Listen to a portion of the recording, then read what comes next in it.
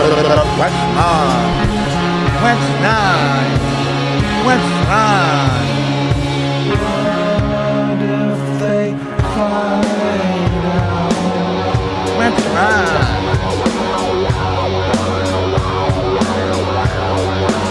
What's wrong? Oh, time for your medication, Mr. Daniel. I'm not the one who faced is spaghetti.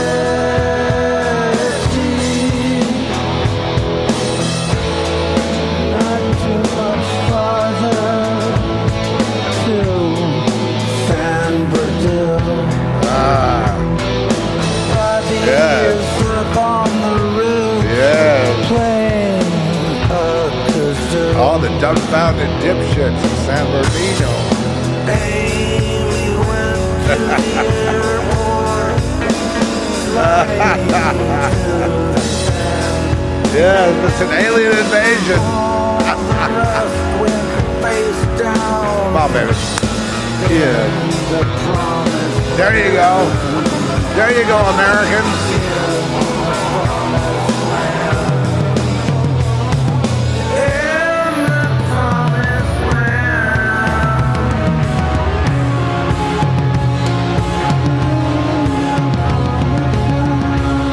That's just really a good song. That's just so perfect.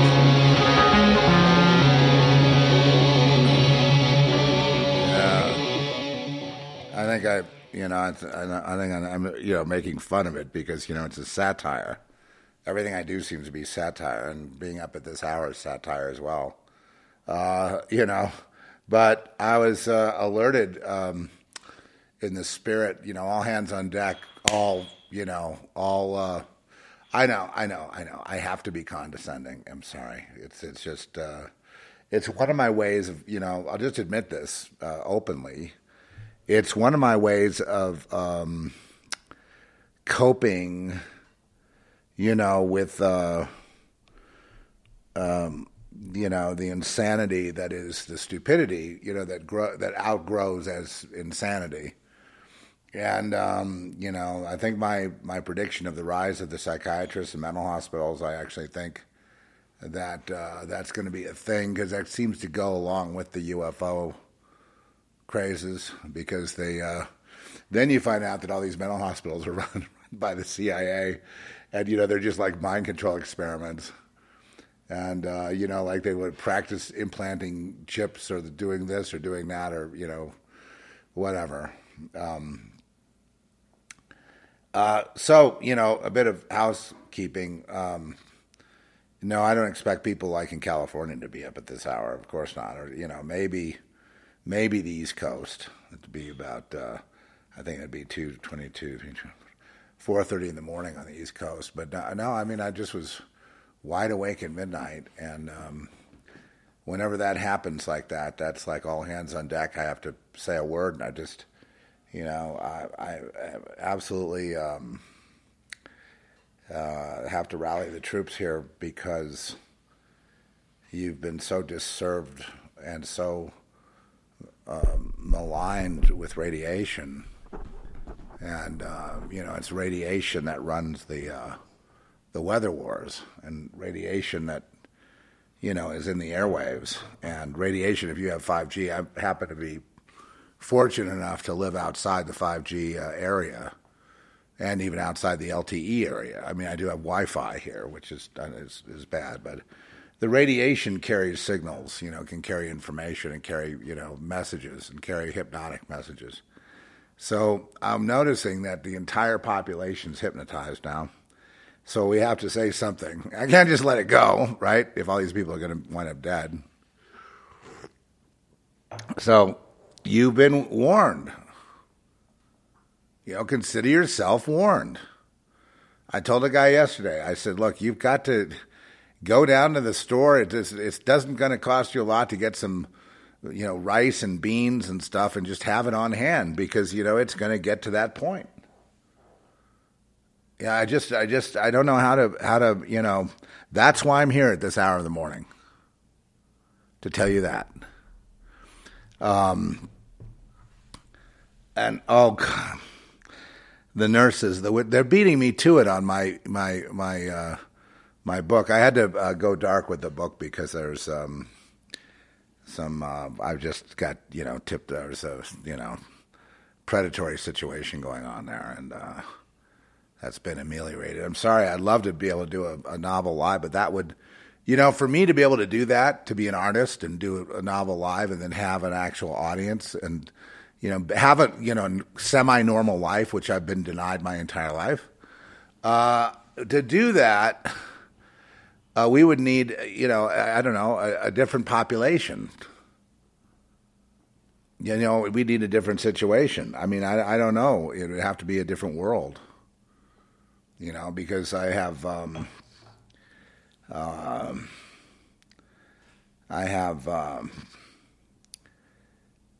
love to keep going, and in a normal world where there's normal civility, that would be fine. But in this dumb fuck world, with all the, to quote, famous rock band, with all the dumbfounded dipshits running around, you can't just be a person. So, that's, you got to withdraw. And, the film world, same thing. Independent film world, same thing. Same thing. The people running around in circles, and it's, they don't know what to do. And it's, the thing not to do, okay, is distancing yourself from me. That right there will get you struck. You know what I mean? Oh, I'm concerned about my career. I better not be around Zeph because he's a God guy. Okay, that right there will get your head lopped off, bitch. That's a good way to get killed. Not just me, but anybody in my position or our position. I'm just being honest, It's all being tallied up, How many times you reject God? How many times you reject Christ? How many times you reject the truth over and over? And how do you expect to be an artist at all? That's the other thing. We produce, art in our, entertainments that we put out there. And there's a lot that goes into that. But unfortunately, in order to have it be accepted, just like, this is similar to society, was rejected in the United States, but accepted wildly in the UK. And why is that?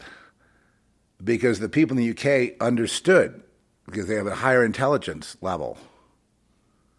And the people here don't understand because they have a lower. And the other thing that's offensive are things like the character having an epiphany, inspired by the Bible, having like a God moment within the story, say, of Girl Next. And then that ruins it because it's supposed to be, it's like why?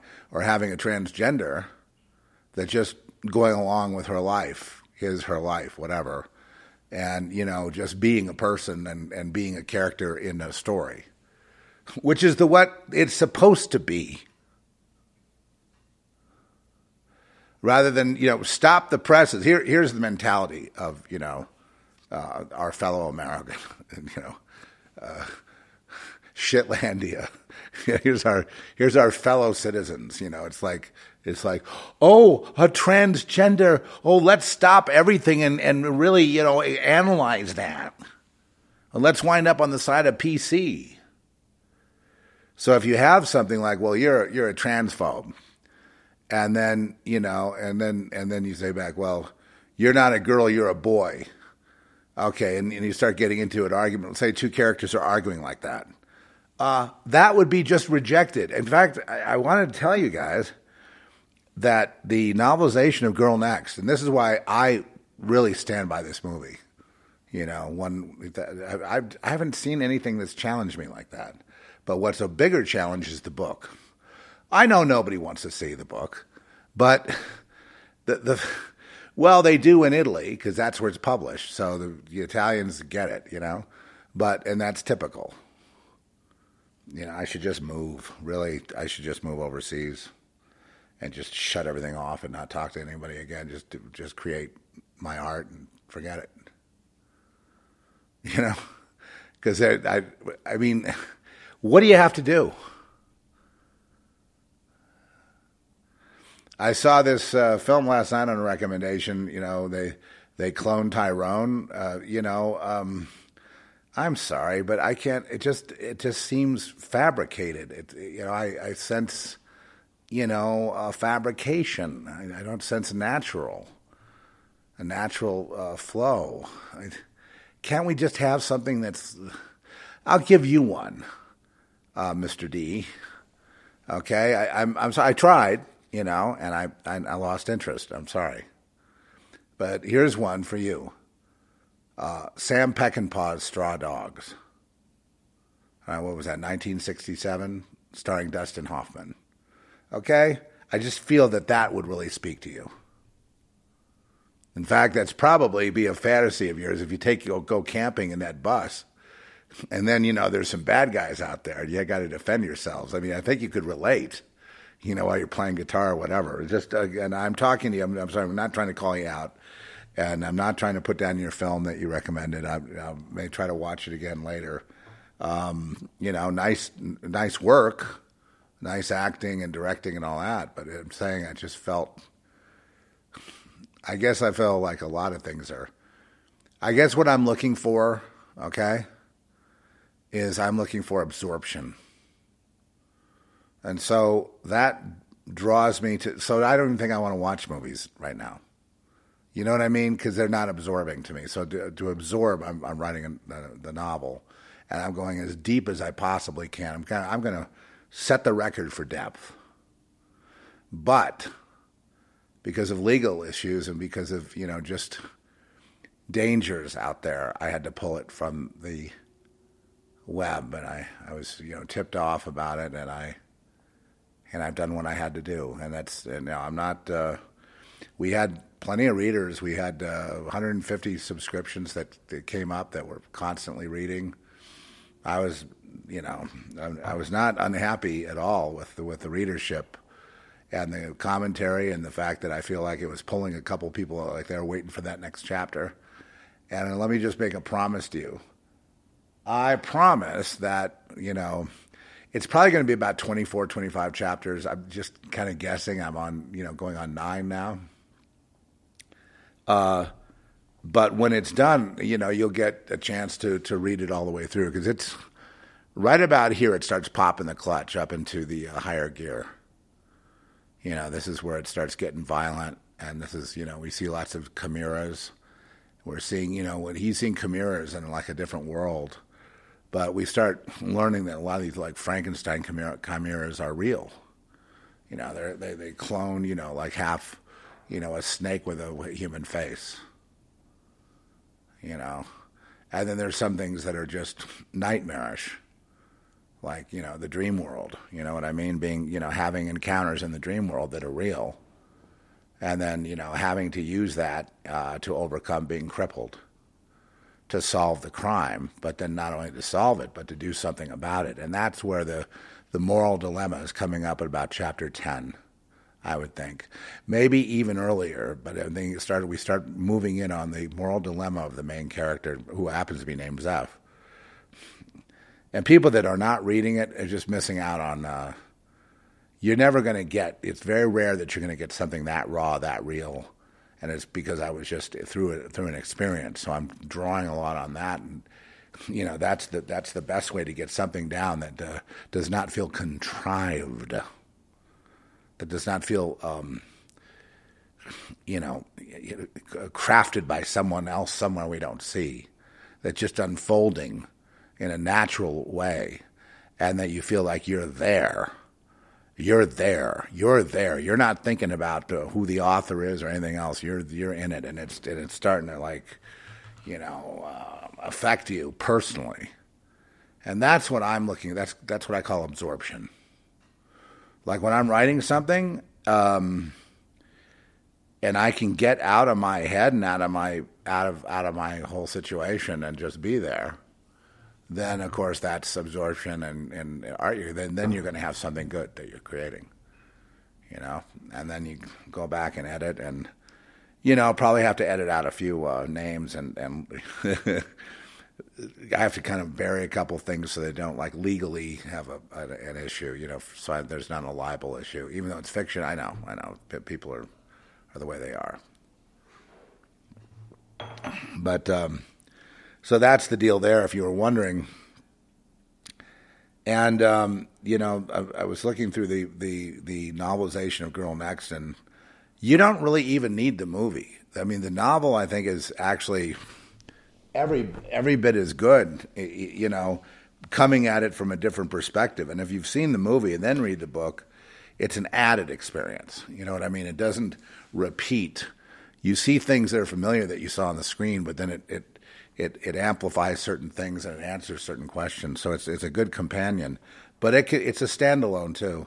It's got, how many chapters? 12. And it's got pictures of the film. It's got credits in the back. It's pretty cool. Published by Weird Book in Rome. And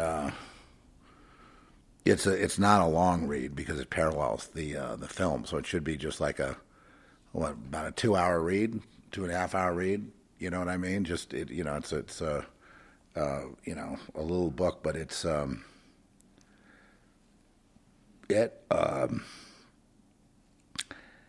what I like about it is I'm not sure it's as wild as something like Glass Backwards, which also may be published in the same place but with a different trajectory. As soon as I leave the States, I have offers to publish. As soon as I leave the States, someone says, "Hello, Zeph. Oh, I acknowledge you're a human being. You're actually standing there. Wow, nice to meet you. How are you doing? How are you doing? I feel like I've been in an isolation chamber until I left this country. I mean, this Shitlandia. I mean, I don't know what to make of it. But the nurses now, I mean, I think my writing was prophetic in that the nurses are back dancing. They're dancing again. The dancing nurses that were dancing while they were killing people, and getting such joy out of that. Probably drinking adrenochrome. Just sticking when they want blood, they just go draw blood. They just stick a spike in you. Whether you're asleep or not, it doesn't matter. They're just going to stick a spike in you and very disrespectfully get your blood. And who knows what else they can inject into you. Anyway, they're dancing again. Dancing days are here, baby. Yeah, man. They're dancing. They're dancing about the global warming for all the frickin' idiots out there, all the fools, all the Leonardo DiCaprio, idiocracy, stupido existence. Because at this point, it's not just bah, bah, bah. It goes a little bit beyond that. I think it was Ted Nugent that said, the guy who was interviewing him, he goes, well, are they stupid? And he goes, yeah. And if you did not get the jab, consider yourself, you know what? You got all my respect. Right from the heart. Good respect. That means you're an intelligent, functioning, thinking human being who cares about other people, who cares about humanity. That's you. And I thank you so much for that discernment and having to really, weather the ostracization for being,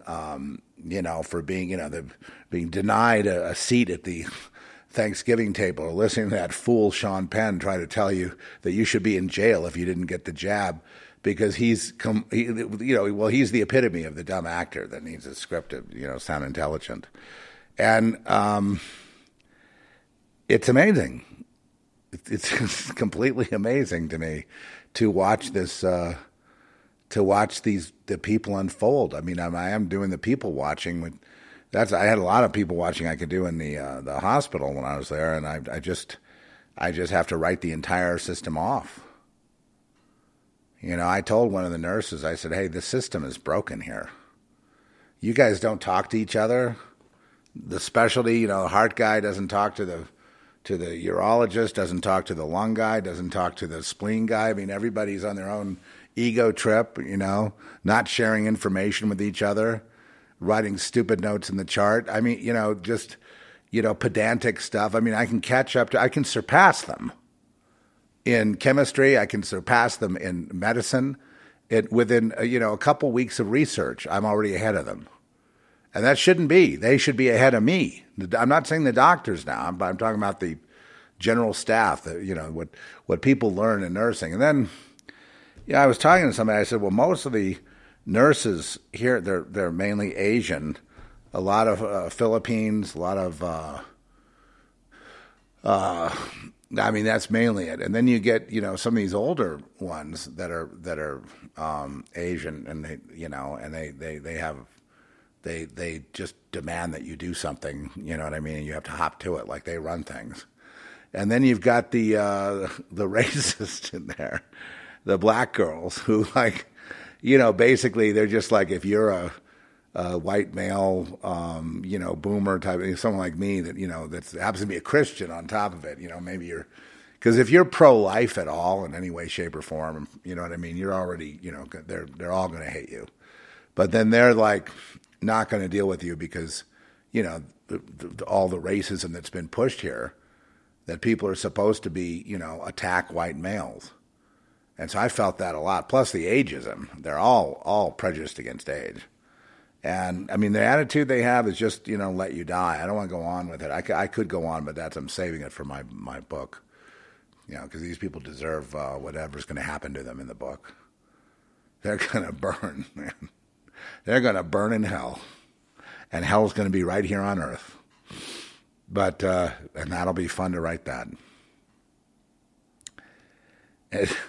Well, eventually it's going to be published. And then, of course, I got to find out from our lawyers if I've crossed a line anywhere. If there's a likeness that is too like somebody, I have to change it. And, right now, people could identify the hospital and, some of the stuff, you know what I mean? It's just like, why put it out there if you don't really, you know what I mean? It's just like, well, we had 8 chapters of live writing, and then, and I wrote while I was sick. I started while I was sick.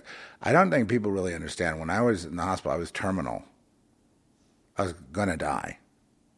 I was not in there with an infection that I had to get over. That was an ancillary part of what was wrong. I had congestive heart failure, okay? Just so people know, because everyone's got an opinion. No, they were asking me if I wanted to be resuscitated when I came out of the ER. So that's what I was facing, that I didn't know any moment that I could die. And they seemed to be eager for me. I mean, maybe I'm paranoid, but it just seemed like they were excited when they're asking me whether they should resuscitate. Like, gosh, we might have a dead patient here pretty soon. Cool. And then Trish saw a dead person being wheeled out of there, right? A dead guy, this gal's husband, and she's wheeling out, her dead husband. Not a good omen. But that's what we were facing, death. And they were sure of it. They were positive. They were taking bets in the ER. So that's what I was, facing, and I was getting, really, really pissed off, but there was nothing I could do about it. I was in a very, I couldn't walk and I couldn't move. I couldn't defend myself, and they were just having their way with me. And, I'm angry. I'm really angry. I'm really angry. I'm really pissed off. But I don't want to waste the anger on them, right? I want to use the anger to align with God and feel God's wrath. And he's really angry. He's ready to kill, at least 4 billion people right now. And it's because people have turned. I don't know what I can't explain it, but how it would happen or why. The better question is, why are we here? People that have consciousness. Like, I'm a conscious being. I have my flaws, and I say really radical things that sometimes I've got to soften because I'm being a little too vitriolic, a little too human, a little too, I could sound arrogant and not being kind and all that. And I realize I've got that problem. It's because I'm, not to have an excuse, because there is no excuse for the misuse of your tongue. But man, just to keep that lid on it, I think makes me sick. It makes me stressed out. And I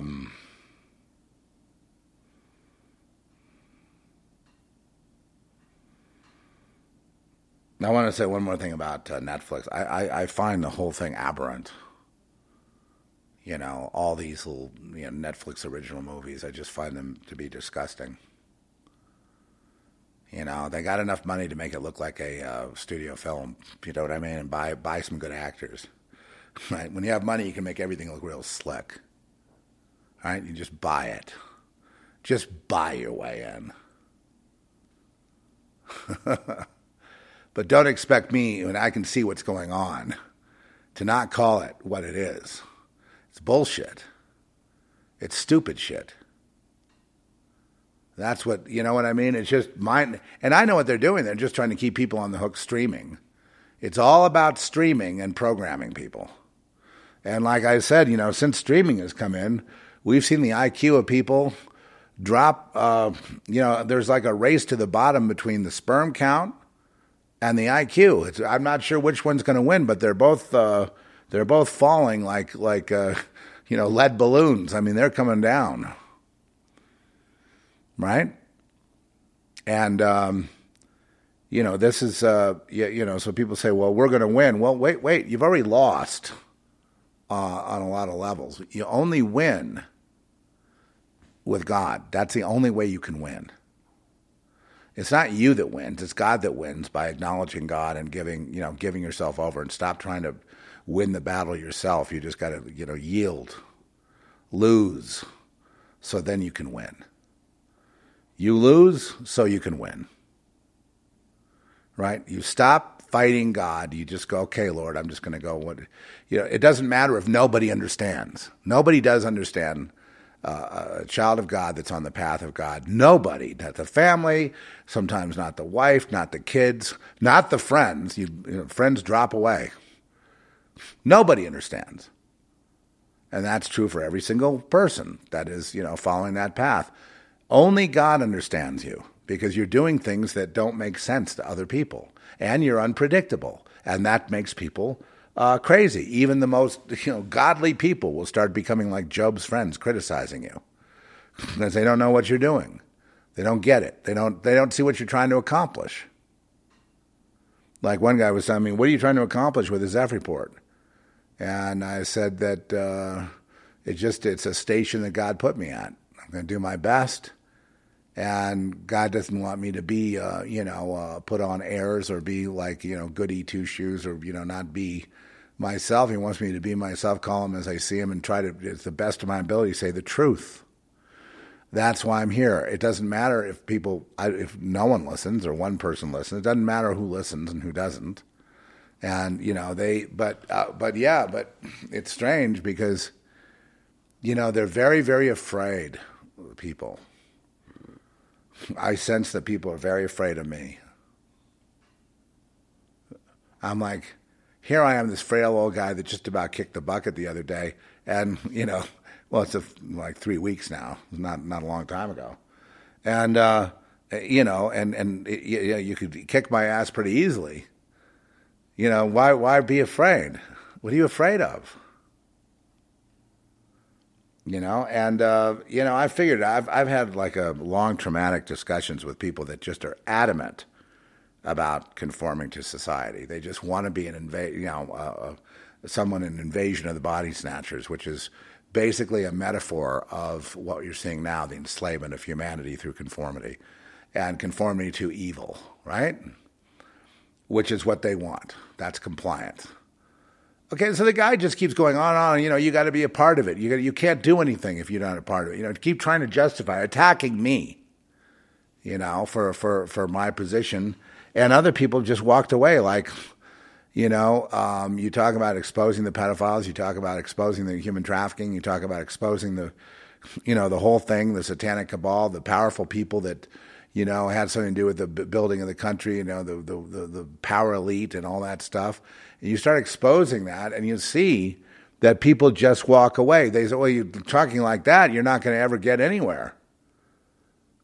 You just, no, you expect to get somewhere because God makes me expect to get somewhere because I'm getting somewhere with God. See, I'm already there. I've already arrived. I'm already, it's all good. Oh, no, I can be pissed off with, my experience in the hospital and then, compartmentalize that and then use, funnel that into the motivation for writing. And sure, I'm going to have to catch up on sleep. But today is a day where the alarm bells are ringing. And, both Trish and I felt it that, we had to alert the troops out there that something is definitely up. And the alien invasion that they're doing right now is just trying to get started. It's kind of starting up in the midst of this hunter thing and the bad economy and covering it up and going digital and all the things that are happening. You really see that there's not such an invisible hand anymore. Now let me explain about the aliens. That there's nothing new here. The best source you're going to have is the Bible, because you're going to go see in Genesis 6, and you're going to reread that. And you're going to see how they were making chimeras, abominations, Nephilim, all that stuff, hybrids. And these are all abominations, according to God, because it's anything that really violates the creation of God or the genetic code of God that God made is an abomination. So what they are seeking to do is enslave humanity in exchange for making people into abominations. So they're doing it with this coin, and they want people to line up for this digital world coin because they think they're going to get this universal basic income, which will be tied to your social credit score. And, they're lining up all over the world to sign up for it, and I could just imagine them taking the mark of the beast, the microdot, and then if we don't have to, I think the only reason they have a microdot, they don't need a microdot to actually enslave people because, with the iris scanning and everything else, they don't need all that stuff. So it's, they're just doing it to emulate the Bible because they believe the Bible. Bill Gates believes the Bible thoroughly because he's trying to follow it to the letter. But Bill Gates is nothing new. Millions of years before Gates, these people were around with their spaceships and everything else. God has technology, has multidimensional tech that's, that basically these guys, I think you'll find in the end that it's a very small place, this universe. And you'll find that it's a very, very, that most of all these things that they're going to call alien are coming right from the underground. Some of them are ancient. Okay? Some of them, they're talking about, I think on Alex Jones, I heard him talking about a breakaway civilization. Civilization's broken away 500,000 years ago. And before that. And then a lot of these beings from that period become like aliens visiting us, but it's all the same thing. It's all basically run by Satan, the idea of to enslave humanity, to get everyone to sign up for this digital currency, and then, have the alien invasion so you can tell people that they're guilty of global warming, and if they don't straighten up, you're going to destroy the planet, or a eugenics operation where they just start killing people that are over 50 or something, to save humanity. Using the alien invasion as an excuse to continue their eugenics and their chimeras, which is, basically I'm tuned into that. They make smooth chimeras like, the reptilians, are chimeras, right? Because those beings, like I said, let's call them the fallen angels. Those beings, the fallen angels, can't have a standing in this dimension without having physicality. So they make these, little, robots to jump into. I had an encounter with one of these things, and it's a robot. It's a robot. It's a cyborg. And you can tell because behind the eyes, you'll always see those big black eyes, and you'll always see a light back there. And that light moves back and forth and back and forth. It's like a scanner. Okay? That's a robot. That's not a natural being that God created. God did not create that. Man created that.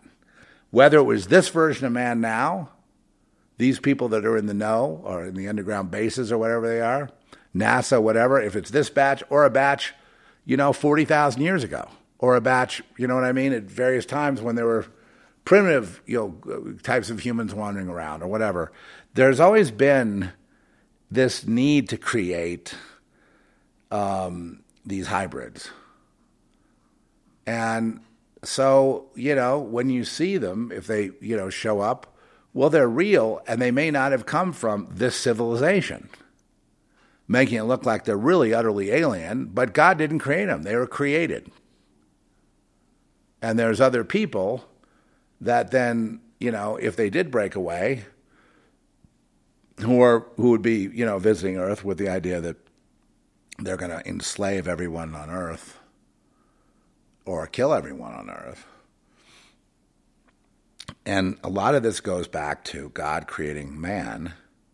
When God created man, he wanted to replenish the earth, and he created women, men and women. And before we get into the whole Adam and Eve story, before we get into the Adam's rib thing and all that, before that he created, early in Genesis, he created men and women and told them to replenish the entire earth. Then the narrative changed. And we got into a whole different thing with the Garden of Eden and all that stuff, and then that all became confusing because before that, we're talking the earth.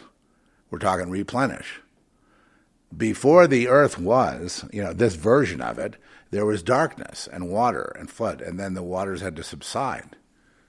And God had to raise up continents, and God had to do this, and God had to do that. So, this is all kind of a crude way of trying to write about what happened in Genesis, in creation.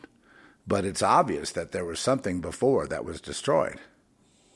And now that, it seems like whatever there was, if there was a hominid humanoid form, a biped, then they were wiped out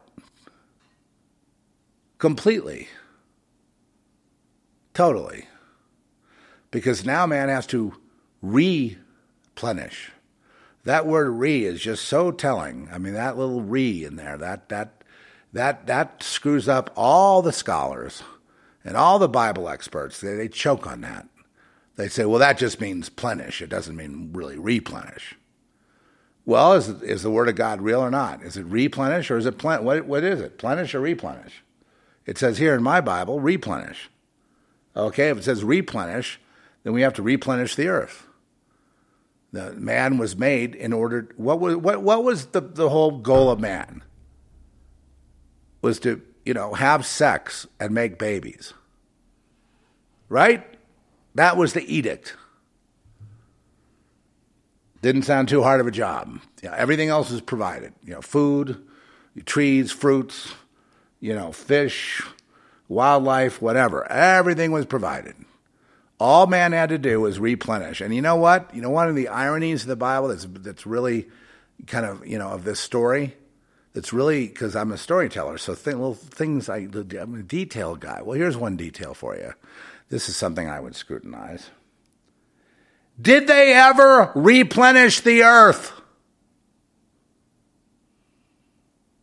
Will somebody please answer me? The answer, of course, is no.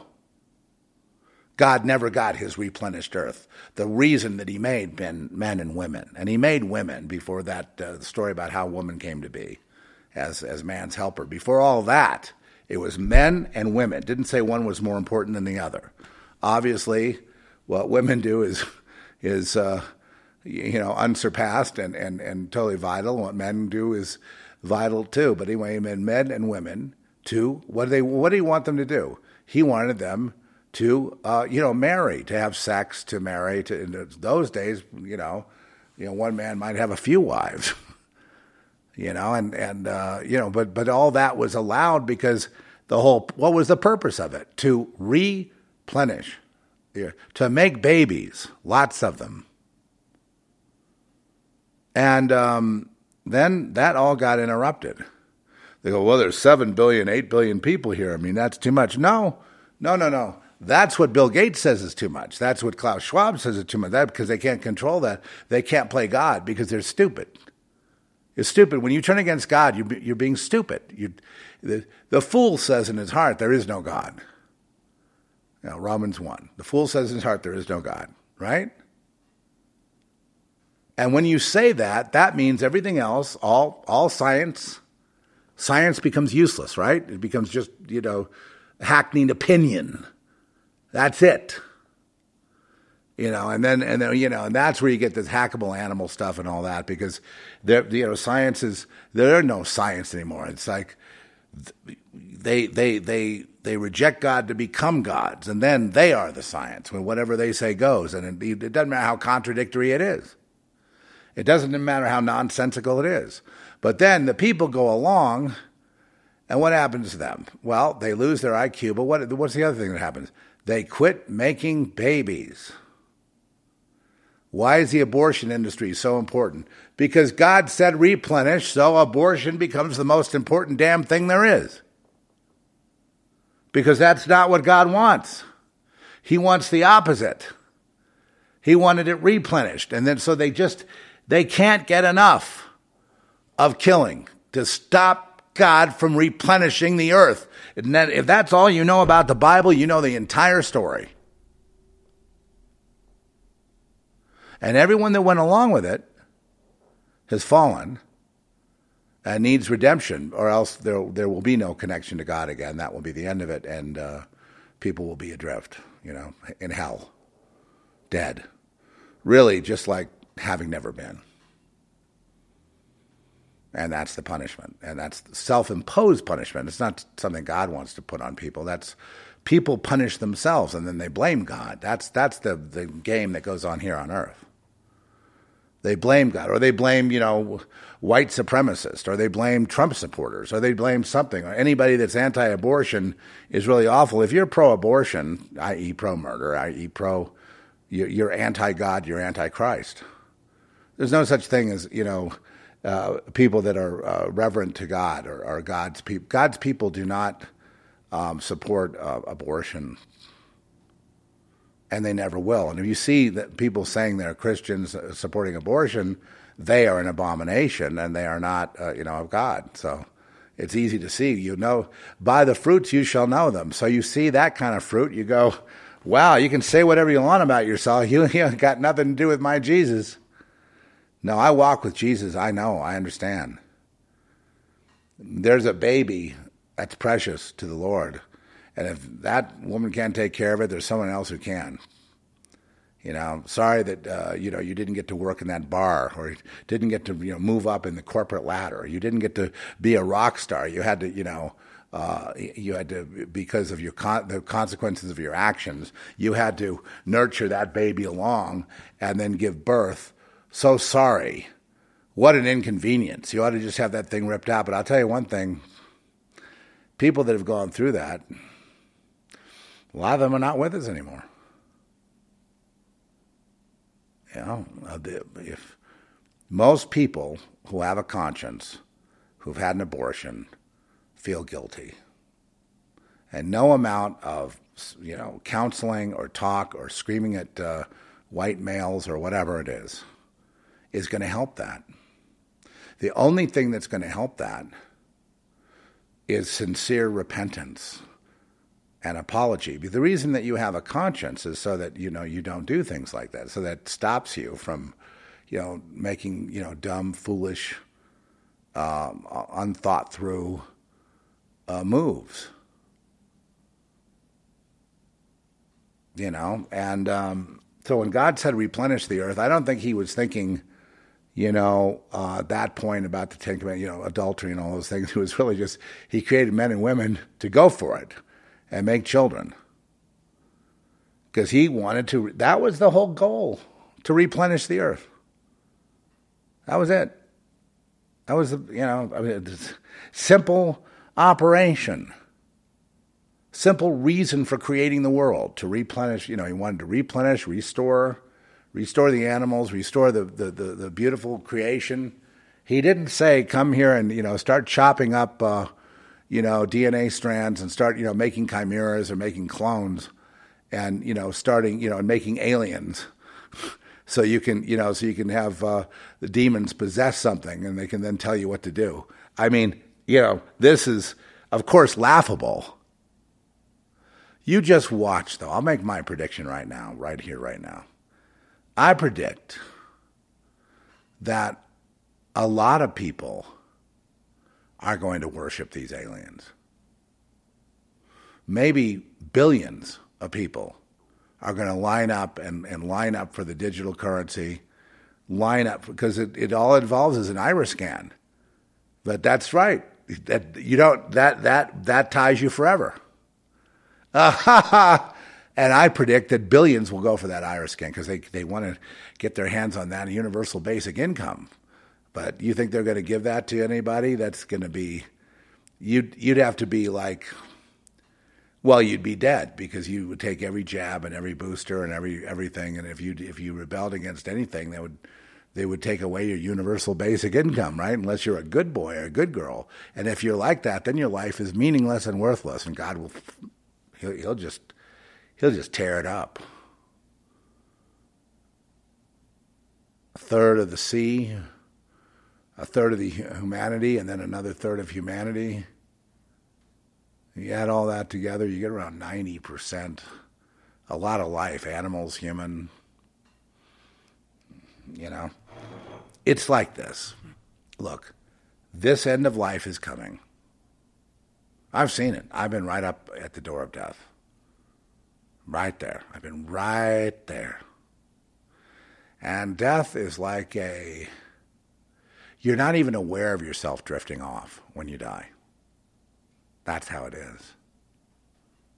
You have no control. You just drift off, like drifting off into a dream. And then you don't come back. And you don't know where you went. Much better to be filled with the Holy Spirit and crying hallelujah and then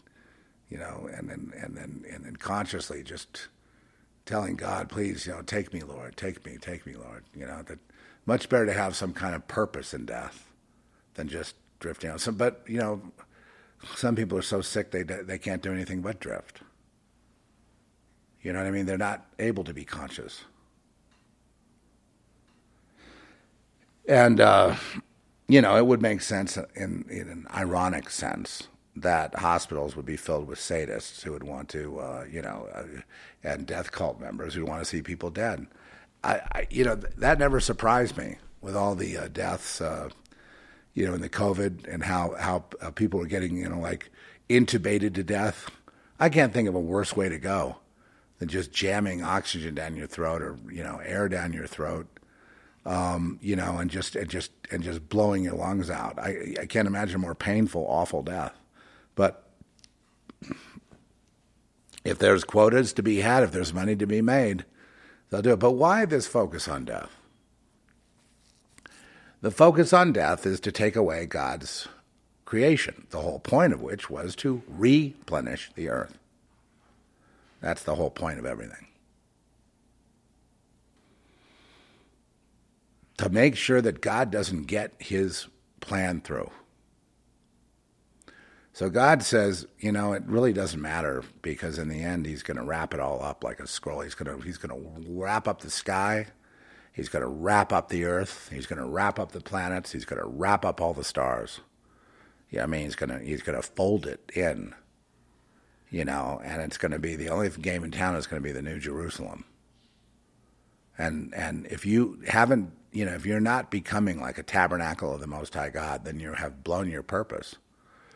What does it mean to be a tabernacle of the Most High God? Well, it means no separation. It means pure love. It means pure power, if you like power. It means anything that is created or not created is, you have a hand in that. So to me, that's quite a great thing. But see, then sin comes in because I believe that sin comes in. God allowed sin to come in as a test. I believe that Job is there as a model, as a paradigmatic model for all humans to follow. That you get tested on your faith. Will you still stay the course even if it's uncool? Or are you going to, Now Peter was forgiven. But see, the key with Peter is he repented. See, that's the key, is that repentance. And I'm making a conscious effort to get in the Lord's will at this point. And, just more and more, just like there's nothing but the Lord. And I can just tell you that when I do that, like right now, I'm not thinking about the future. And I'm not worrying about the past, what I've done or not done or said or not said. I'm not worried about my stats.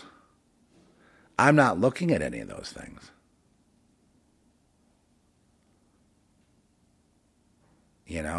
I'm just simply putting another foot, moving forward, doing what God would have me do. So whatever I'm doing, I'm going to be doing. I don't have to think in the future about when I'm going to do something. I will just do it.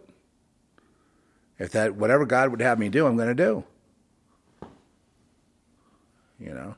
It must be, it'd be like a martyr, right? To write at the top of my ability, at the top of the sharpest I can be, and have that acknowledged. Like I used to have people say, "Gosh, Zeph could have been like another, another big talk show guy had he just, played ball." Well, what does that say about the people that are big talk show guys?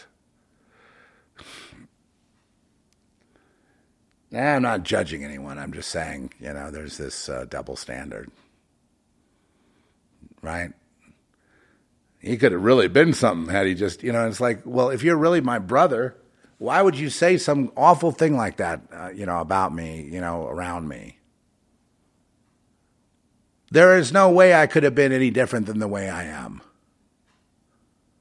My circumstances were such that I'm exactly the way that of everything that I've gone through, everything that happened. And, God had a hand in it all, and it made me the man I am right now. This is all, a product of shaping and pain and, painful wisdom and betrayal. My life is a life of betrayal, of people betraying me, lying to me. And and then, of course, the consequences, of some awful, terrible things that happen. That the idea was, he'll never suspect us in killing him. He'll never think that we would do that.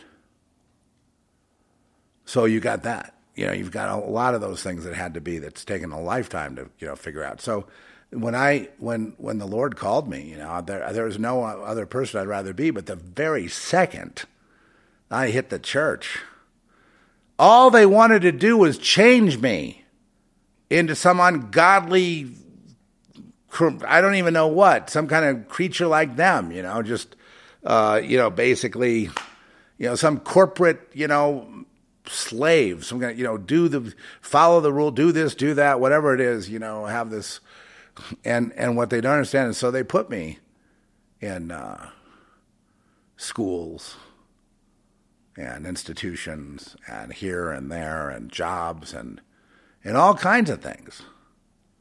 But the net result was I would be myself. And so then I found out later on that breathing is an offense to them. Existing, my existence offends them. And not just me. I mean, I'm talking for a lot of people that don't have a voice right now. I always say, me or I. I'm speaking in universal truth today. So it's never I, it's we. But I'm making it more dramatic by saying I, because it's very painful. It's very painful to be born and then be kicked in the head, the rest of your life. It's painful. That's why I have a burden for these Pakistani children, the untouchables. They have no chance. None. Zero, zip, nada. None. And Jesus makes a way. So that, that's why I've been consistently with Little Treasure Orphanage that whole time, because, they're out there on the street, barefoot, saving souls. Showing that, people do care. They're not just, untouchable and ought to just be shit upon them for every single day of their existence.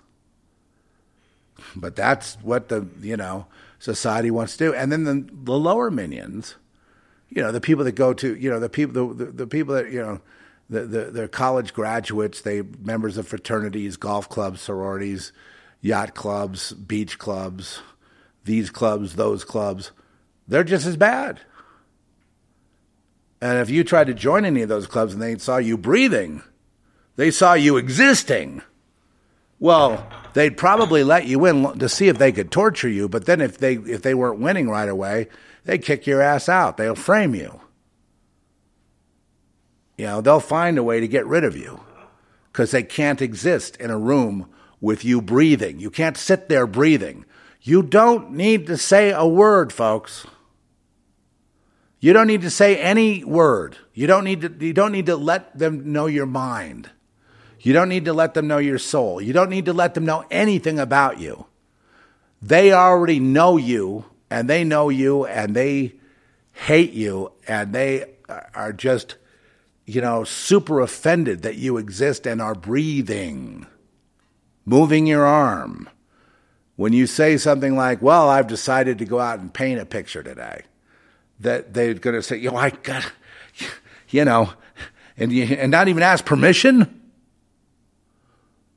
or get the consensus. You're just going to go paint a picture, a painting. I can't handle it. Get that fucking thing out of here. Get it out of here. It's not a him or a her. It's an it. How'd you like to have that every day of your life?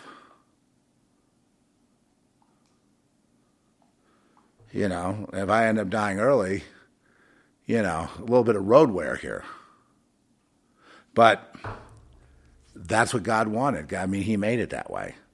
There's nothing I can do. I have to accept it. And, I do accept it. And it is amusing at times, except when I go head to head with someone that prides themselves on being a genius. And they keep trying to legally find a way to get me to say, you're right. The only way to go to really make any mark here is to go the world's way and have the approval, of your fellow man so that you can actually accomplish something. That makes sense, dude. Gee, thanks for straightening me out. I really appreciate it. But meanwhile, while you're attempting to conform, why the offense? Why be offended? It's just that you're, even though you're trying to go along with the rule, trying to get along and everything, there's just something about you. You don't have to speak. You don't have to move. You don't have to walk. You don't have to talk. But you're wrecking everything. You see everybody arguing? You see that? And now the coffers have dried up and money's not coming in. You're like this monster. Right, well, maybe you should have a ritual about the cremation of care. That way you wouldn't have a conscience when you're getting rid of people that are following the Lord. Because, I was listening to the Sammy Hagar is aging pretty well, as a rocker.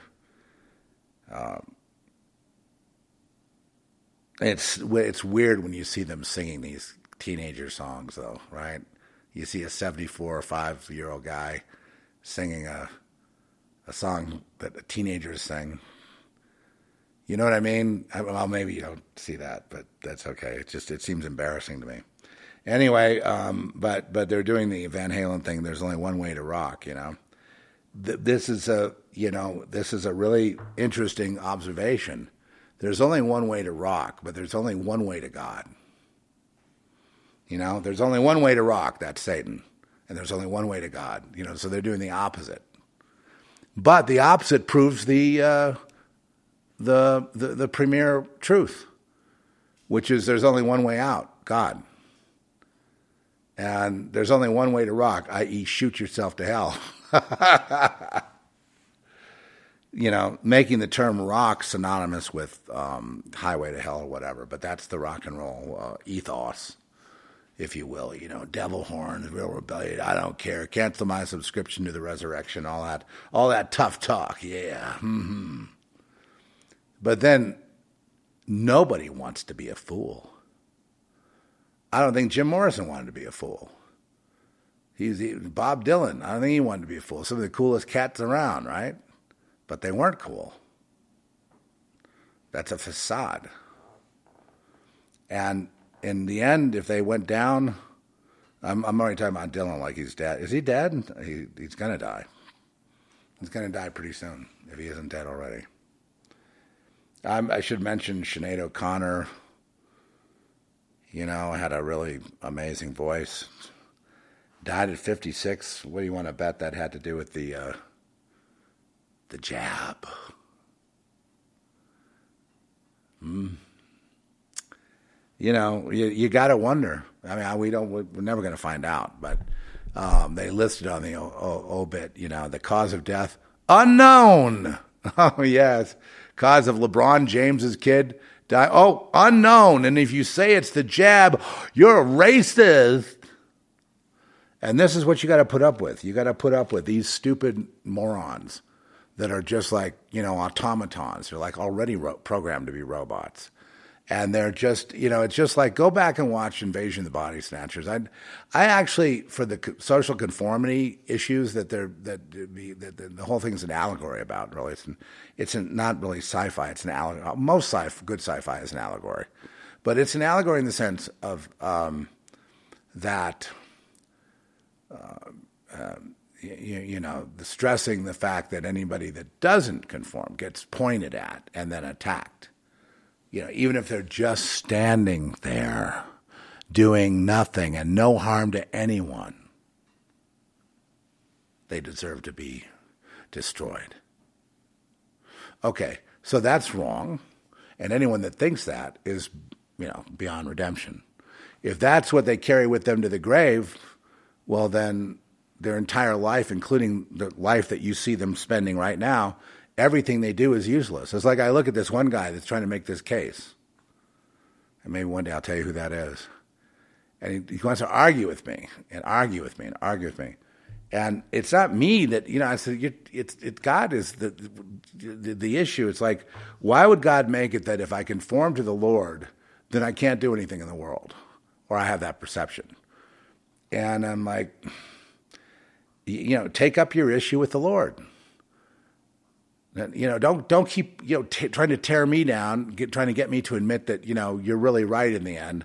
There's no way, you know, I will keep doing whatever the Lord has me doing, even if, look, I remember when I was writing all this stuff and ghostwriting and doing a lot of things that were benefiting other people, but not, you know, necessarily me. And people told me to stop writing because they couldn't watch anymore because it was so cruel, the way I was treated. They said, just stop. Just don't do anything. Just stop. Don't write anymore. It's just going to get rejected. You know, it's just going to get rejected. It's just stop. And then at the church it was, well, just stop until you become one of us. And then, you know, we'll set you up with a publisher.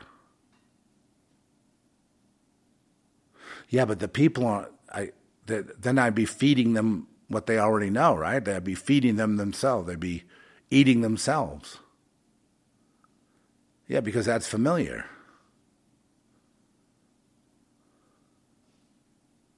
Nobody on earth really wants God. They're never going to give you any pass. Well, what if you just weren't participating in, evil satanic society? You weren't conforming to it, but you didn't know God yet. You were just there. And, well, they would do everything and probably try to kill you as well in order to, punish you for that point of view. Well, then that point of view would be the right point of view, would it not?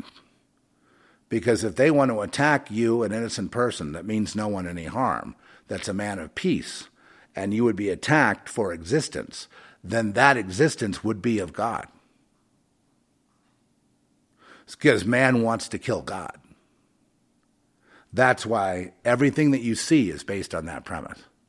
Everything in the Bible, everything in the whole story, everything thousands and thousands of years before that, ever since, there was this creation of the human, there's been this need to kill, destroy, to hurt God, to retaliate against God.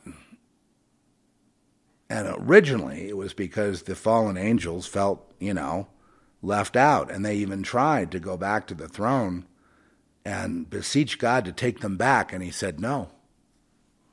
So they doubled and tripled down on the war against people in order to get to God, because God is like in the trees and everything. What are you going to do? But here's people, in God's, likeness and image, definitely in spirit, potentially. And so they want to cut that potential off, because God would be, that would be the fulfillment of creation, and they can't have that. Because when creation's fulfilled, they won't exist anymore. That's why. It's really called self-preservation. Man, I wish I went to a church that would talk to me like that. I know it's harsh, right? Because it's either or. I know there's a guy that everybody hates in the UK, named Calvin Robinson. And he's very, just really strict on. He's like a, fire and brimstone, verse by verse. And he's a, I think an Anglican priest. I'm not quite sure. He's got this kind of afro thing going, big hair. And but I always like whatever he says whenever I see him. He's like.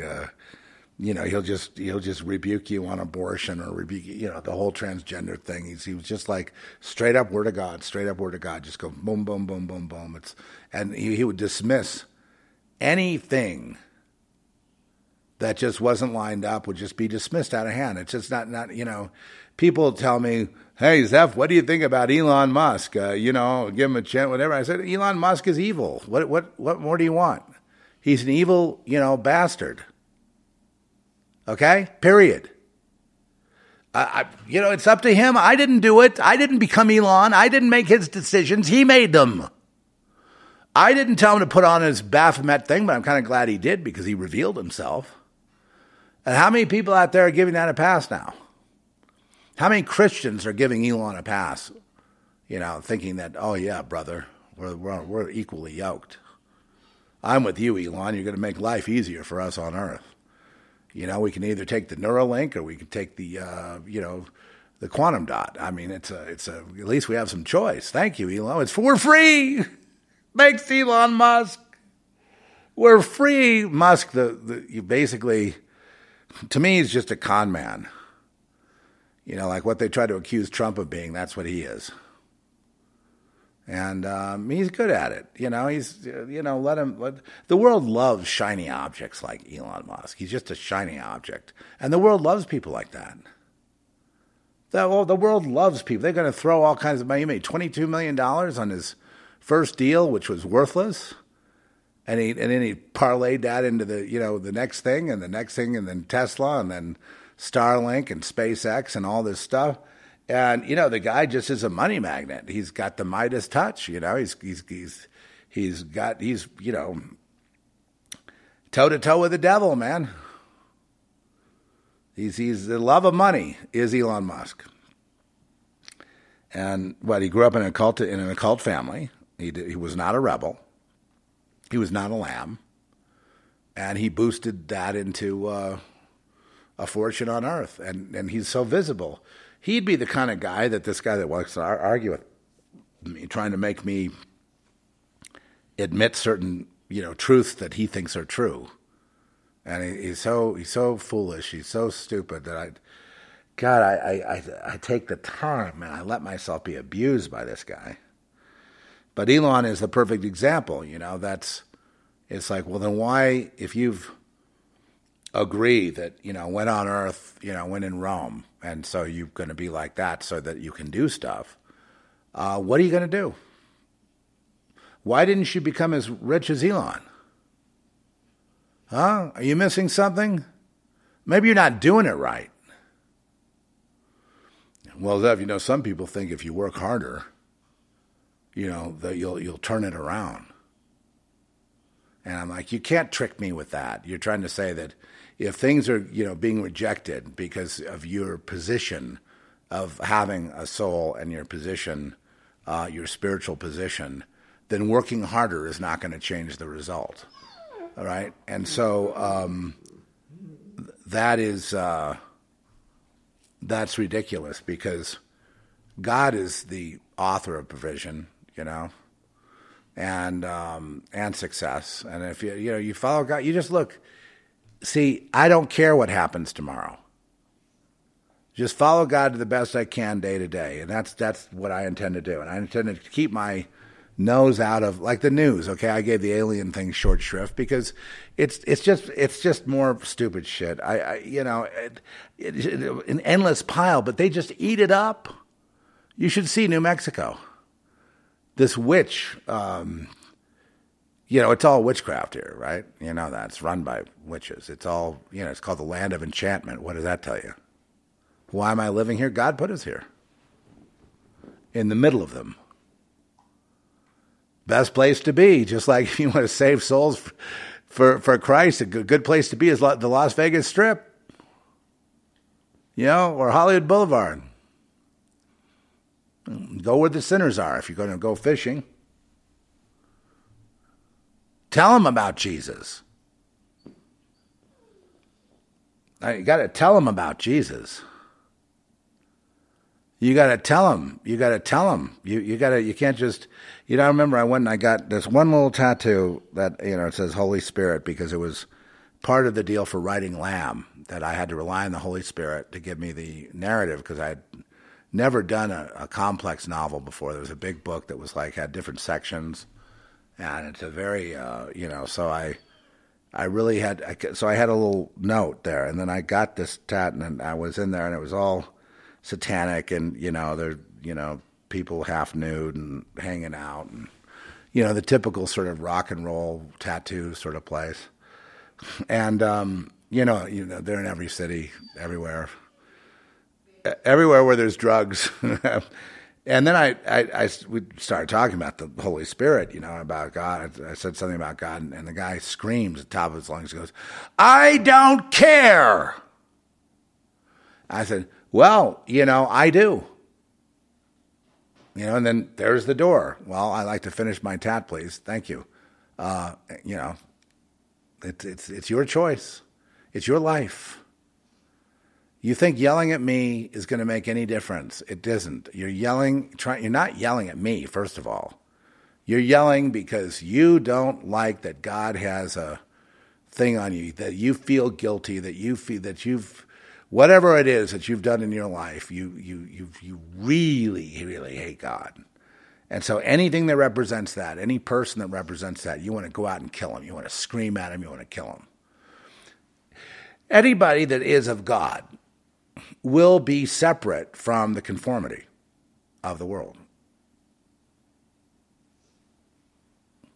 And they want you to come to the party and party down and get lewd and get to, let your hair down and get naked, whatever it is they want to do, but they want something on you, so they can trust you. They want you to at least show up. And, everything is very social. It's all about social circles and social groups and being in a group and being celebrated. And it's like, I'm sorry, but the Lord will not tolerate that for 1 second. If you see, people like me need to rely on God just to exist. Because I almost bought the farm last week. If God wasn't there, if he didn't show up and turn things around, I wouldn't be here right now. So I owe my life to God. Once again, he saved me. They pumped me up with all kinds of IVs of antibiotics and everything else, but it was God that did the healing because they'd already written me off anyway, despite all that. So and they couldn't even believe that I recovered. I could not believe it. That's God right there.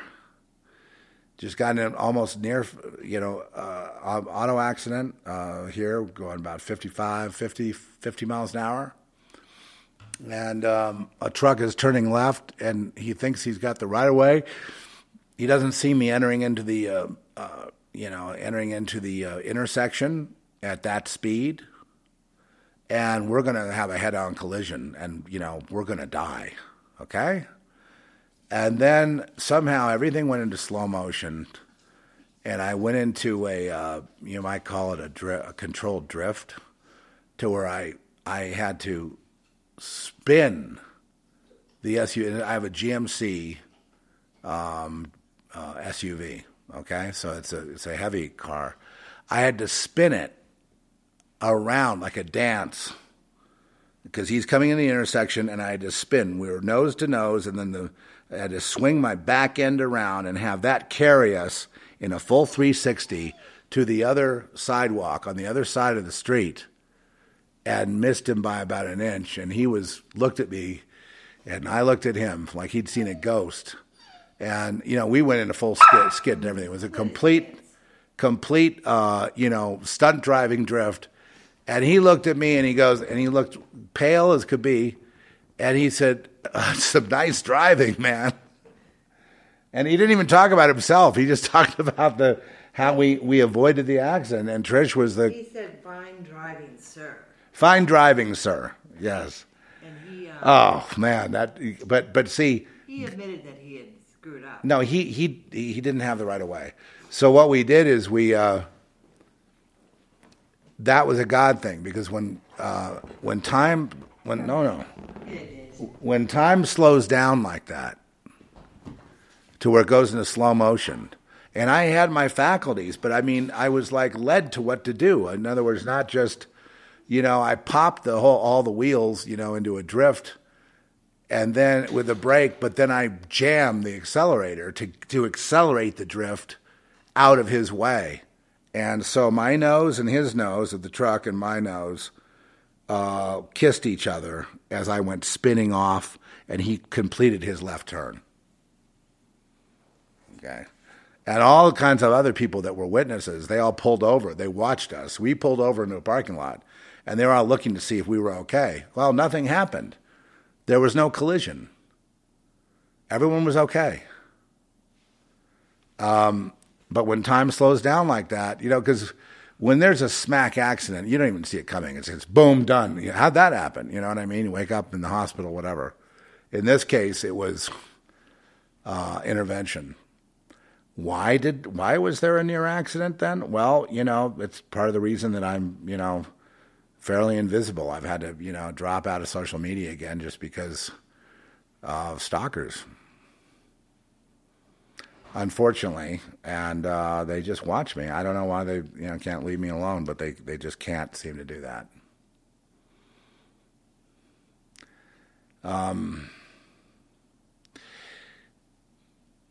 I think it's because they know, like inside, that something's going to happen with me one of these days. There's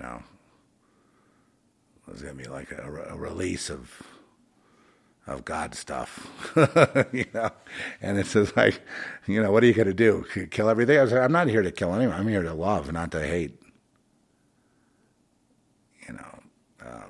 But yeah, the warring angels, the thing about them is they do slay people. to save other people. There was a bunch of innocent people, say, in a church, and they were trying to burn it down, they decided to intervene, and everybody trying to burn that church down would be killed. So, and then if God allowed it to happen, then God would allow it to happen, which, a lot of times that happens. Anyway, I'm going to play a song here. I might have been a little bit too fervent. I guess I have. I just have to find something that's going to. Trish, do me a favor. Yeah. They keep saying this is a hologram. It's a hologram. It's a hologram! You're the imprint of a spirit riding an electrical wave that looks like a human. Get it? Get it? Where can you get it? Outside this biosphere, when the way out is the only way in.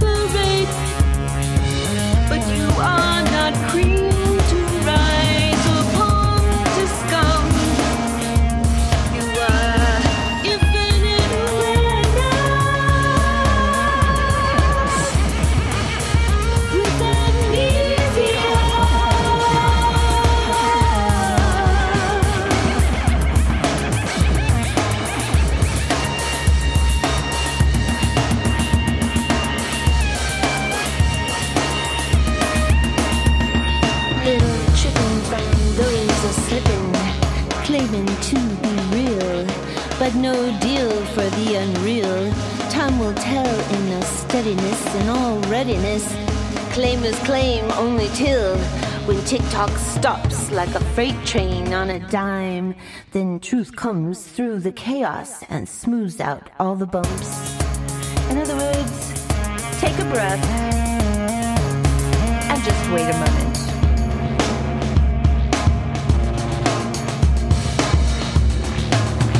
Don't let them talk you into a sideways shift. Becoming less than what you are.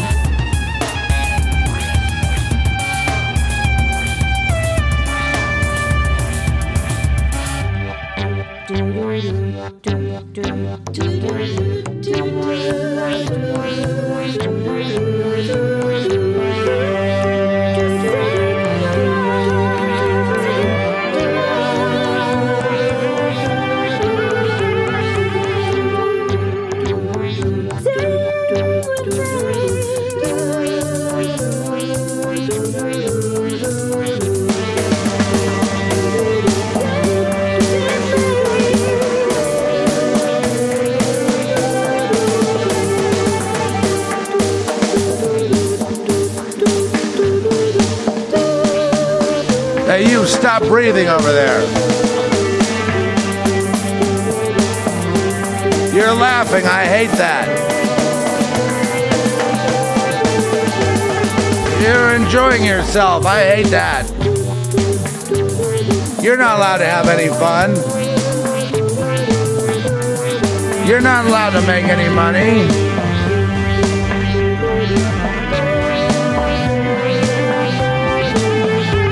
You're not allowed to exist. What the hell?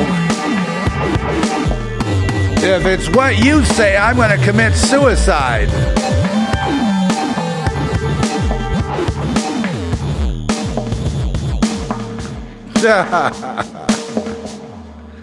Oh yeah, that's a great song. I have to say it in time. It sounds to me, listening to that back, it was so clear all the different parts. I thought somebody remixed it, or this was another version. You know, could it be that it just kind of like changes in time, or I'm hearing it different, or something? You know, that was just a lot of fun with that sort of inspired like horns and stuff. Just and my favorite thing is the line, "Don't let them talk you into a sideways shift, becoming less than what you are," which is what we're kind of talking about today. Today, a sideways shift will kill your ass. Used to be a sideways shift, you could repent. Now, I'm afraid it's permanent. So I hate to, that's, not taking that one back, not going to walk that back. Nowadays, it's permanent. It's kind of like God dividing the sheep and the goats and stuff. And, that I've seen him. Like I said, I was in the hospital, and they're all, they just, can't wait to get their hands on it. It's like a big abortion clinic at this point, you know what I mean? A death clinic. And they're all on the same page, they're ready to dance. They're dancing in the hall. I could hear them down the hall laughing and tittering and dancing, and then being mean to people like me and anyone that would be a white male Christian man of God would be targeted, I got to the point where I just realized I was among enemies. I was not among friends. But, God used them to make, to put the right medicine in me to make me live. So, not that made me live, but that plus God, helped get the job done, and then I got out of there. Now I'm rethinking the whole medical thing. I'm just realizing that they're not there to help. That people like me are persona non grata in the medical field, and that's because they don't like the idea of God healing anyone. Because when I'm in there, I also feel I have a healing influence on the nurses. I have a healing influence on other people. It just radiates out of me. People around me, they say, I feel I've gotten a healing out of you. I say, well, I also pray. I don't have to pray in front of you to pray for you. You know what I mean? And then I see a result, like you have a lot of people praying for me when I went through this hospital ordeal, and then, God showed up. But yeah, covered every one of those prayers, every single one from the Crazed House people to the Zeph Report people to the to other people. I don't get a chance to thank everybody. Some people sent me some advice on certain things and certain cures and stuff, and wish me well and all that. And I just want to say here and now, thank you for those emails. If I haven't been able to get back to you, I have not. I've had a hard time seeing the text, and it's been difficult to deal with email lately. And thank you for understanding that. When I was when I was really messed up, I couldn't even see. You know what I mean? I couldn't, words were turning around on me, and I couldn't write. I showed Trish, I was trying to type on the computer. I could not type. I couldn't write. I couldn't compose any kind of letter or email. And now I just have to kind of I pick the ones that are, okay, it's, the accountant, the doctor. I always get these emails of the chart, my chart. Like there's a new note in my chart. I go look at it. I'm like, I'm getting so tired of this chart. And I think, eventually I will deal with it. But, back to the thing about, do you, qualifying for God. Nobody qualifies for God. When you try to align yourself, you're going to try to straighten up. With me, it's like, I also have the tongue problem of having a lot of slang and stuff. And, I don't think that's very attractive. And I don't think it's right. And I know that's a flaw. And, there's other flaws as well, having a short temper and not having patience when I should have it. And, I guess I can be pretty abusive too. Just the tongue, it can really put a lashing out there. And so I really have to watch it. And I'm inspired though to be a better man. I'm inspired because the Lord's pulling me along. It's making me, instead of feeling like guilty about it, I feel like, repenting and just inspired to, try and do better, And that's the rather than just be down on yourself. If you don't think there's a God there, you can make progress. I'm a sinner. I'm no good. I'm just no good. Well, that's not good enough. I repent, Lord, but I'm no good. No, I repent, Lord. I'm going to, I'm going to do everything I can to eradicate this sin or this pattern or this thing I'm doing. I see that you've convicted me of it now, and I want to work on it while we can catch it.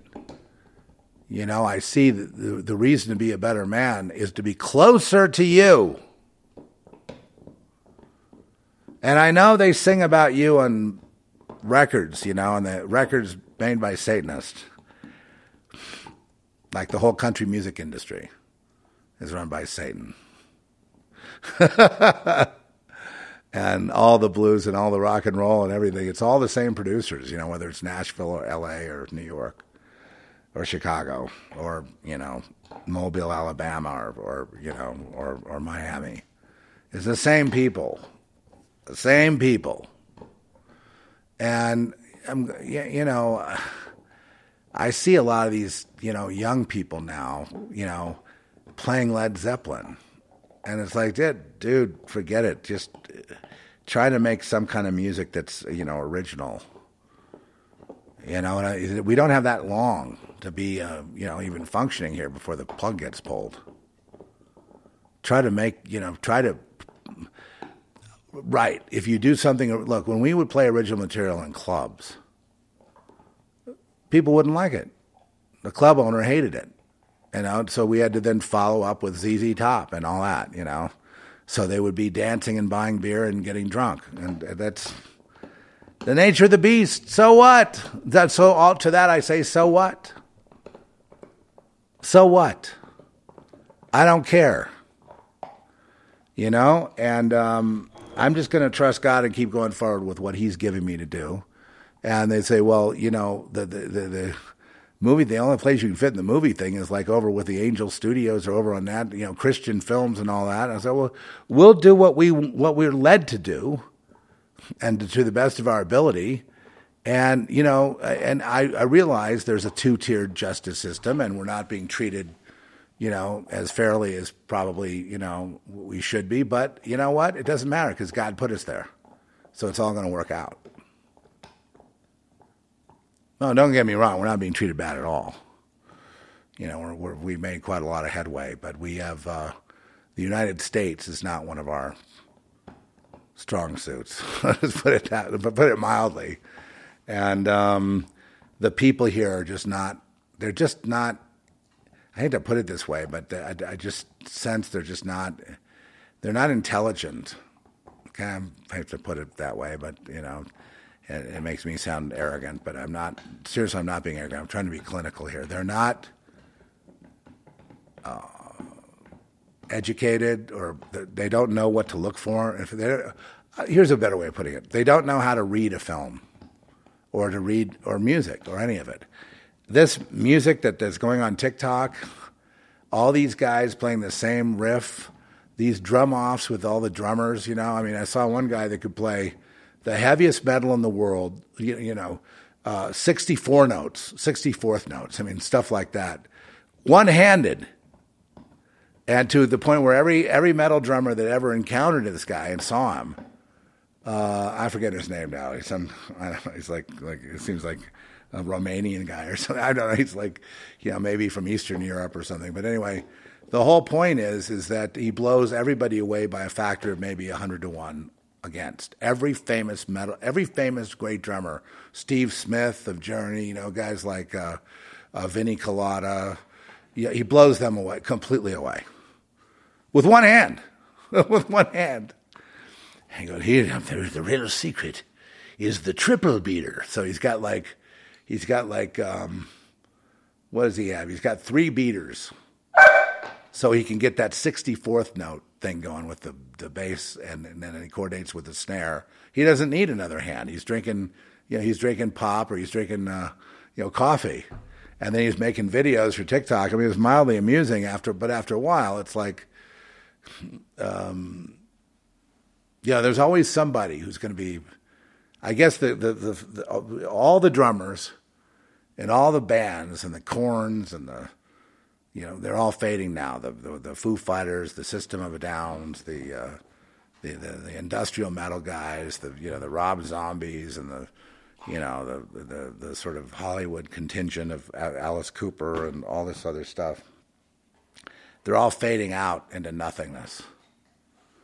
And I knew they would. There's the fans out there, but the fans have this idea. I'll just say something about the fans. They need to grow up. This is not, their mom's basement and smoking weed and arguing over these riffs, or trying to get your own band going. There's a lot of these kids that are just like they're imitating the music of art. It's like there's not been any music since our day, since the Led Zeppelins and the Jimi Hendrixes and all that. And all the new players coming up, they all play those songs. And I think it's extraordinary. It's a sociological conundrum as to why they go back to that. And it's because that was when it was happening. And it's been dead ever since. And they're trying to kind of revive it, So even when they go back a few years to the metal of the 90s or the 2000s or the Metallicas or whatever, it doesn't stick. What sticks is when they do the old stuff.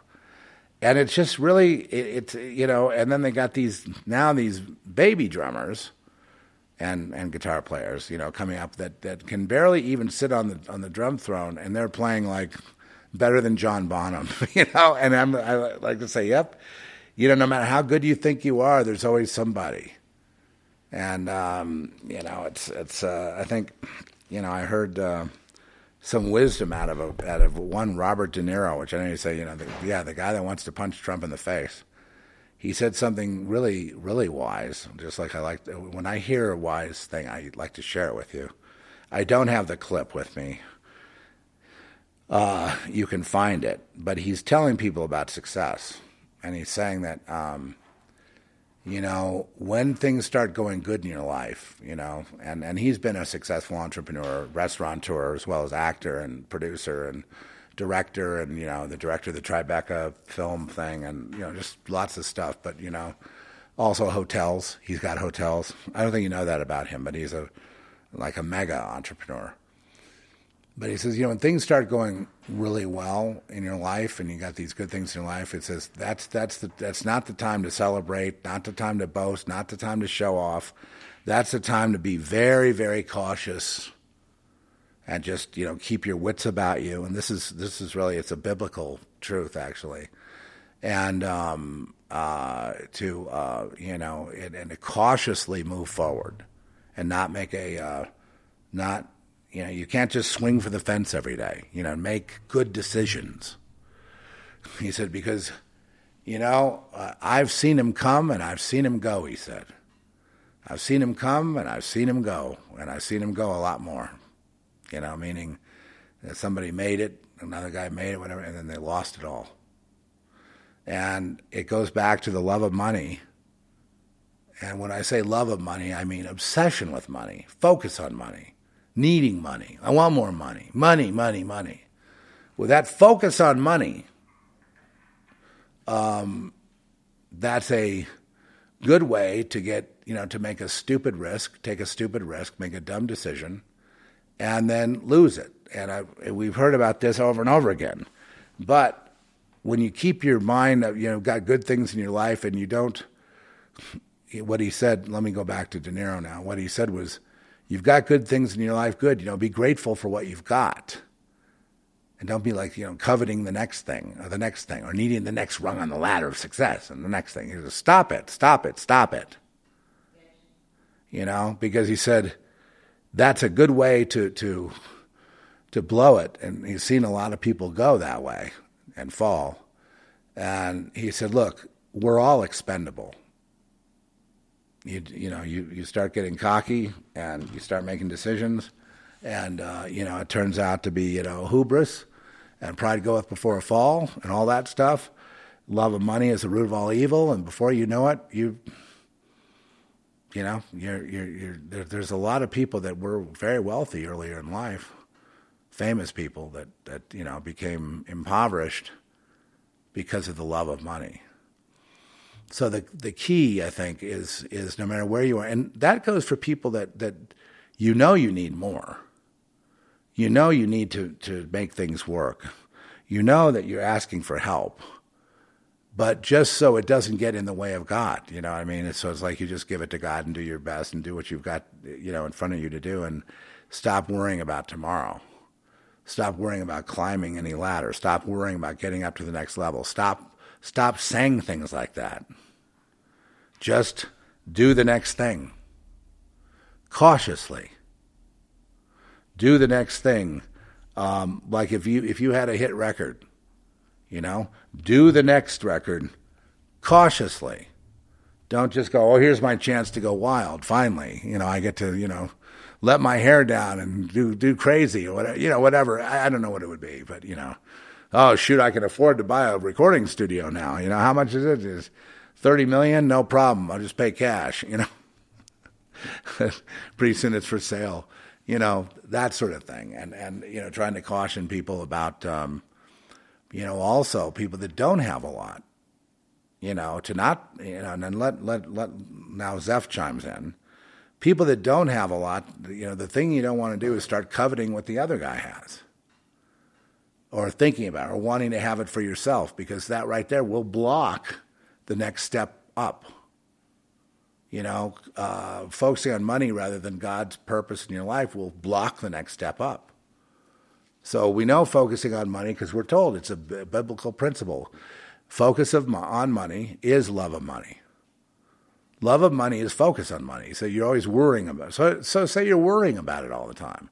How are we going to get through this? How are we going to get through that? Well, people that worry about it all the time never have it. It's just a principle. And so sometimes you have to put your mind to where you're just not going to go there, either worrying, i.e. lack of faith, or coveting, i.e. jealousy. Both of those will get you in the doghouse with God. I mean, both of you, just from a karmic point of view, anyone that these are principles of the Bible, but they're not strictly for God people or not. It's for everybody. Focus on, so that's why I put the, that's why I started with the Rick Rubin thing, when people are making a record or whatever, and, to not worry about whether you're going to make it or not worry about whether it's going to get on the Billboard 100, not worry about anything. Just, take the opportunity to do what you can, hope for the best, and if it's just something you share with your friends, that's fine. There's nothing you could do about it anyway, and obsessing on it will cause a world of hurt, and bitterness. And I have to consciously do these, when I find myself, realizing that a lot of the things I've released in the United States, they may be accepted elsewhere, but not in my own country type of thing. I have to just be grateful for that other country. See what I mean? I've got to get my mind away from that and onto God and just say, okay, Lord, you've given me this, and I'm grateful for that, and let's move on. Stop thinking about that. And that's just like what I've done, just what I did just right now. Anyone can do. Take my focus off whatever, being treated, say, unfairly, and get it on to gratitude. Lambs have a particularly Jobian battle because most lambs of God are just born that way, and are supposed to be the prophets and the seers and the teachers, right? The healers. God distributed all of us on the planet to help, but nobody wants that help. As we like to say, the stone of the corner was rejected. Jesus was rejected, so you're rejected. And sometimes that gets under our skin. So what does the Lord say? He says, rejoice in that persecution. And when they reject you and when they make false statements about you, when they put you down, just realize that's you're doing something right. If you were getting a pass by them and they were just all zoom and everything is groovy and they don't have any criticism of you or whatever, the devil's giving you a pass, you may not be over the target. One of the goals I have is to be way more open about Jesus in social situations. Just forget about you, right? Overcome the fear of rejection, the fear of blowing the deal. Hey, I'm doing this in my novel. I'm a man of God. That's just the way it is. Now, some people think a man of God can participate in things of the world just so much, enough so they could be accepted so they could go up the ladder. And that is false. God, if you're a man of God, God has to provide for you. You put yourself in the position that he puts you in, and you're technically you're providing, but he's making it work because technically you shouldn't have that. You shouldn't have provision. None. We should all be homeless.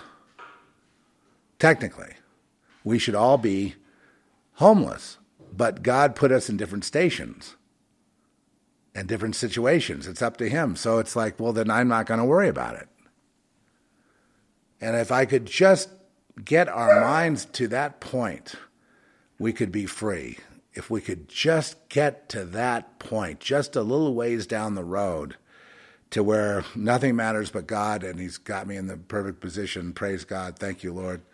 And I'm grateful for the healing, grateful for whatever, instead of, the idea of they persecuted me, and look, I wound up in the hospital, blah, blah, blah, and they're still, Oh, no, the Lord told me to get off social media. That was a God thing. You hear that still small voice? You better pay attention, because it means something's coming around the pike. Going to get you. So God's looking out for us, trying to, so it's that double-edged sword. It's really, it's really just like, it's the snail on the razor blade. What I mean? It says, you're just so close to falling any direction you look with God, and then being, reverting to a stupid human. You're so close to that all the time, but we need our supernatural gifts to actually survive this, to make it through, because you have trouble on all sides, and they're coming at you. I've gone through a lot of things where they're targeting me, they're coming at me, and then for some strange supernatural thing happens, and they just lose their focus and just go and just scatter. This has happened over and over again. Thank you, Lord. So it's like, so are we going to stop worrying now? Yes, Lord, I'm going to stop worrying now if they're, but sometimes you wake me up and you go, hey, son, this is the real deal. They're this is an attack. Okay, I'll just put myself, one time I had to put myself in the Lord's hands and start buttering up my attackers and tell them how wonderful they were and all this other stuff. And they weren't even my words. It was like the Holy Spirit. God was just using my mouth to talk to them. But anyway, that kind of talk, that buttering them up, backed them off. They didn't know what to do. They needed me to be defensive and frightened. And I was just buttering them up and saying how much I appreciated them and all that stuff. And then I slipped out of that. It was a prayer meeting designed to kidnap me, actually. Now, it's hard to... No, the people believe it now. But unless you're really savvy as to how the world works, you probably wouldn't believe it. Then if you really do know how the world works, you'll hear me say that and then kind of like look the other way like I didn't hear that. Try to pretend that, it made no impact. But when I see people do that and they turn their head like they didn't hear it, you know what I mean? They have that kind of reaction.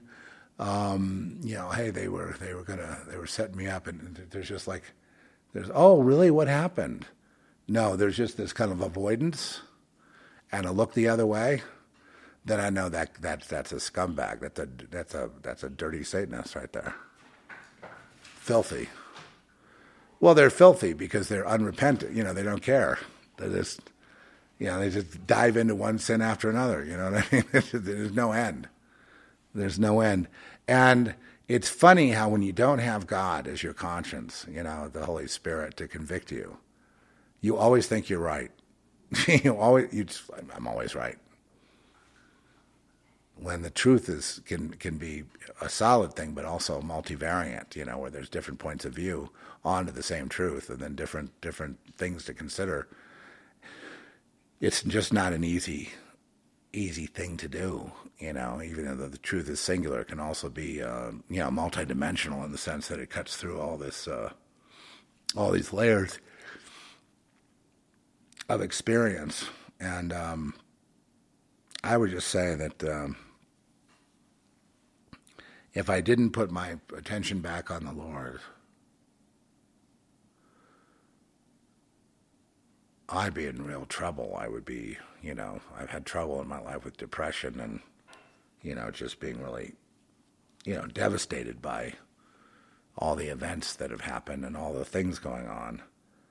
The only way I can actually function is to get my mind back on the Lord and and just say, okay, Father, where would you have me now?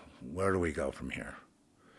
And he's telling me now, okay, warn them.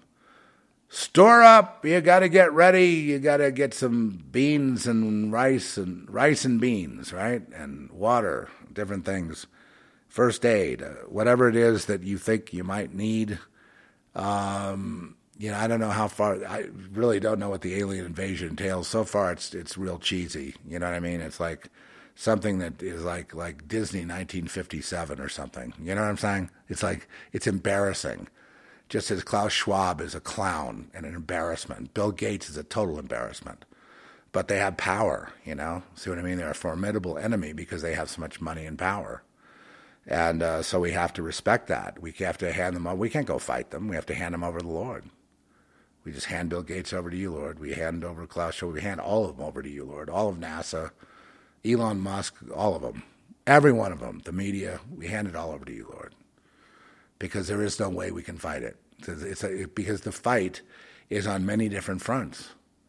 Now, people can wake up to what's going on, They can understand that these aliens are not, biological beings made by the Creator from some distant planet. That's a good place to start, to understand that, that it's not the narrative that they're going to come out with is going to be false. Like right now, they got these couple of, Heckle and Jekyll up there, talking a bunch of shit to Congress about nothing, but you can see they're setting the stage, right? They're setting the stage for what we all knew was going to be this sort of holographic assault.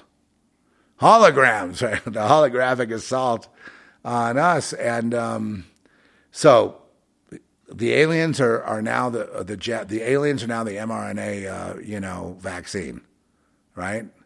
If you don't believe in them, in their narrative, then, you're a white supremacist or whatever they want to call you, whatever thing they want to make up right now. And, you're going to see people, if the people go along with it, at some point you have to call it. At some point you have to understand they're stupid. And if they're stupid, they're not to be, listened to, abided in, in any way, shape, or form. If there's a way you can talk to them about Jesus and, wake them up out of their stupor, fine. But, it's going to be that rare occasion that I don't say don't try. Don't make up your mind about them. You don't know what's in their heart yet. But I'm just saying in general, they're present and accounted for in Satan's little army of dumb shits. Like, I just call them dumbfounded dumb shits that just conform to anything they're to a ham sandwich. I mean, they're just going to conform to anything that they're given. It's like, okay, the next thing is you got to wear this on your head. Fine, I'll wear that on my head. I got to wear that on my wrist. Okay, fine. I'm going to have to wear that mask. Okay, fine, but put the mask on because that's what other people are doing. I got to do it myself. Well, what's the purpose of that mask? Well, I got to keep the disease, but it won't protect you against mRNA, against the COVID or viruses or anything like that. It's really, that's not really the purpose of that mask. I don't care. You're an evil guy. You didn't get the jab. You should be put on a prison island or something. Yeah, but you're the one that's dangerous because you're the one that's shedding spike proteins, and I'm the one that's pure blood. All right, let's talk about pure blood. Yes. I'm trying to cover everything today. Pure blood. All right? The pure bloods prove themselves loyal to God. Prove themselves intelligent. Prove themselves that they're not under the influence of Satan and Satan's, social conformity and all that. Because I know people have taken the jab and it's just been, they've just they've conformed so much in their life to be able to have standing in society that they just reflexively, took the jab. Because that's what you do, on the way to the buffet at the country club. You know what I mean? That's where they want that position. That's their choice, though. I don't judge that. People are weak. They're going to make their decision. But if they do want to ascend, I put it that way, nothing about society is worthy of your soul. There is nothing on earth worth giving up your soul for, except for God. That's the only place. That's you fit with Him because He made you. He loves you. There's a perfect relationship there, and He's not done with you yet. So that's where to go. But people say He's invisible. How do I know what He's saying? Well, you got to develop that sense. A lot of times, it's a little small voice. You think you're hearing, and you got to bring it to vocal. You got to bring it. You've got to speak it into existence. Turn that corner left, or there's something waiting for you. And okay, the way that God took over the car, so I did an actual, a spin 360 around a oncoming truck. I wish someone had that on video. Hey, you know what? The traffic camera may have that on video. But that needs to be acknowledged that God did that. That's not, I don't have that skill. I'm not a stunt driver. I'm certainly not a drift driver. And there's no way that with my, plus I was just, I couldn't even really was walking with a cane. So, so I'm just so, so it's like, okay, Lord, so you want me around because we're going to be, something big is coming. And so, yeah, the enemy tried to take you out, but, once again failed. I don't know how many attempts they've made. A lot. But once again they failed. That's the thing. Why? Because God intervened. So I'll just rely on that. Sure, I'm going to take that for granted because when I take that for granted, I don't worry. And the thing is, they might write a bad thing about you. It's like, well, I'm going to go forward. If God wants me here, doing this film or doing that project, and some reviewer wants to take issue with something, I don't care. I don't care because see, I already know that what path I'm on and who I serve. I already know where it has to go. I already know that I've already had years of bad reviews, for example, of people claiming I'm a Satanist or a CIA asset or all these dumb, the dumbfounded dipshit response only can come from someone really stupid or someone really so entrenched in the church system, they're not allowed to have their own mind. Most of them are just mindless drones anyway. In these churches, they have no mind. That's why they go to church, because they need to fill their mind up with something, so they go there to have it filled. They don't think. They just do. They just do what they're expected to do to be a member of society. Going to church is still acceptable. I'm surprised they're still doing that. Now, one day Elijah's going to overturn all the churches. He's going to throw the pastors out. Elijah's going to come before the end. It's going to be Elijah, and then the cleansing of the churches. The judgment begins in the house of God. You ever heard that? Yep, the cleansing, let the temple be cleansed, begins in the house of God before it goes everywhere else. And then comes all the, the wrath, and the people and frightened, and they're running this way, and they're like lemmings running off the cliff. And then, then after that, Babylon falls. And the world is missing, almost 90% of the people gone. Where it looks like, wait, they've won. Nope, it was all part of God's plan. That's the return of Christ. Comes with a sword. Comes as the word of God, with a vesture dipped in blood. He's coming for serious now, to slay the wicked. And to restore the people that were unfairly slain, as the blood cries up from the ground, and to restore them to justice, and for a time to have the earth actually run as it was supposed to in the first place, with Satan, the dragon, the beast, firmly, tied down into the somewhere into the bottomless pit. And this is all imagery that's very rich, but it signifies one thing, that there will be justice, but there will be probably most people will be killed before that. People say, well, God will spare us. I'm like, when you read the book of Revelation, and you read through the seals, and then through the judgments, and the vials, and the bowls of wrath, and all that stuff, and you finally add it all up, it doesn't look like God is, sparing people. I hate to say it, but I don't. I think at that point you have to think, well, how can I die a good death? This is what I was thinking the other day. I need to die a good death. Well, the way to die a good death is to just dedicate yourself to the Lord. Just try to really, get aligned with Scripture. Get to where that little voice inside you can't just keep criticizing you and calling you names and berating you for falling short here or falling short there, so that you get off of that negativity and just keep on this positive path. And you're not perfect, so you're going to be repenting often. You're going to keep honing in on that goal, which is to be aligned with the Most High through Jesus Christ our Lord. And that will sustain. That will sustain us, that will feed us, that will heal us, that will deliver us in the end to the promised land that was promised and will be delivered, after this whole story is over. It doesn't mean, though, that there won't be death and destruction. It doesn't mean that Babylon won't. If Babylon falls, you know what happens?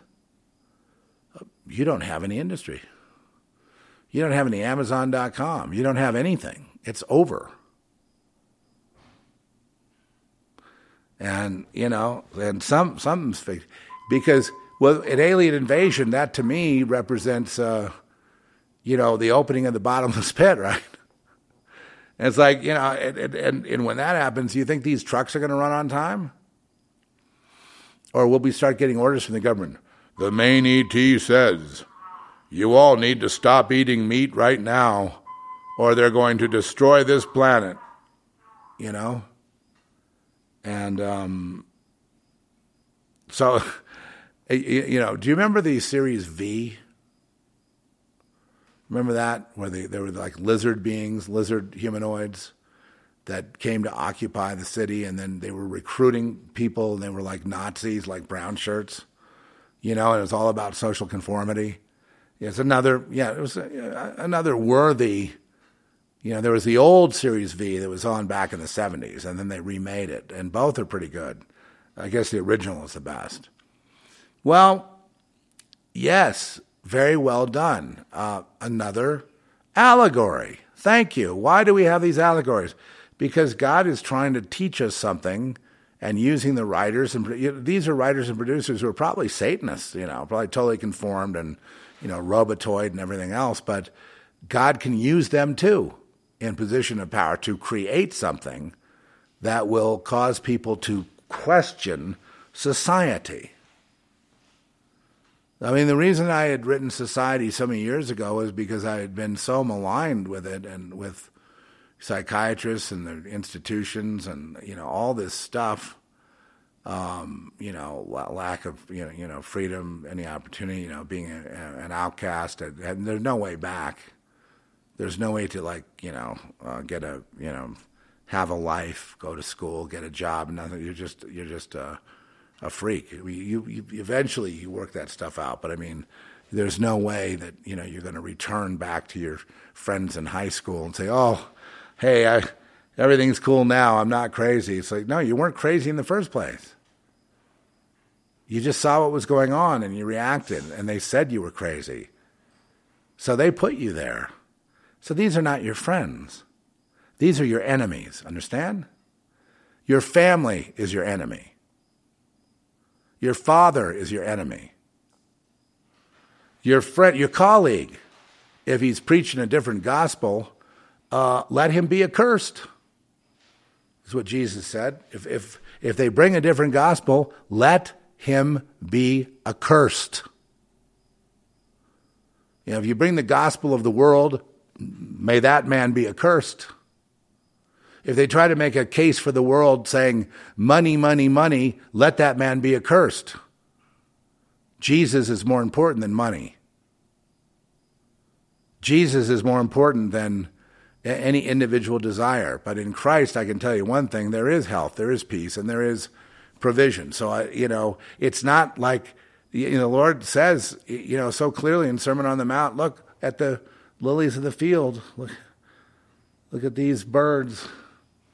They're not storing up in barns and stuff, and they're not, toiling, and look, they're taken care of.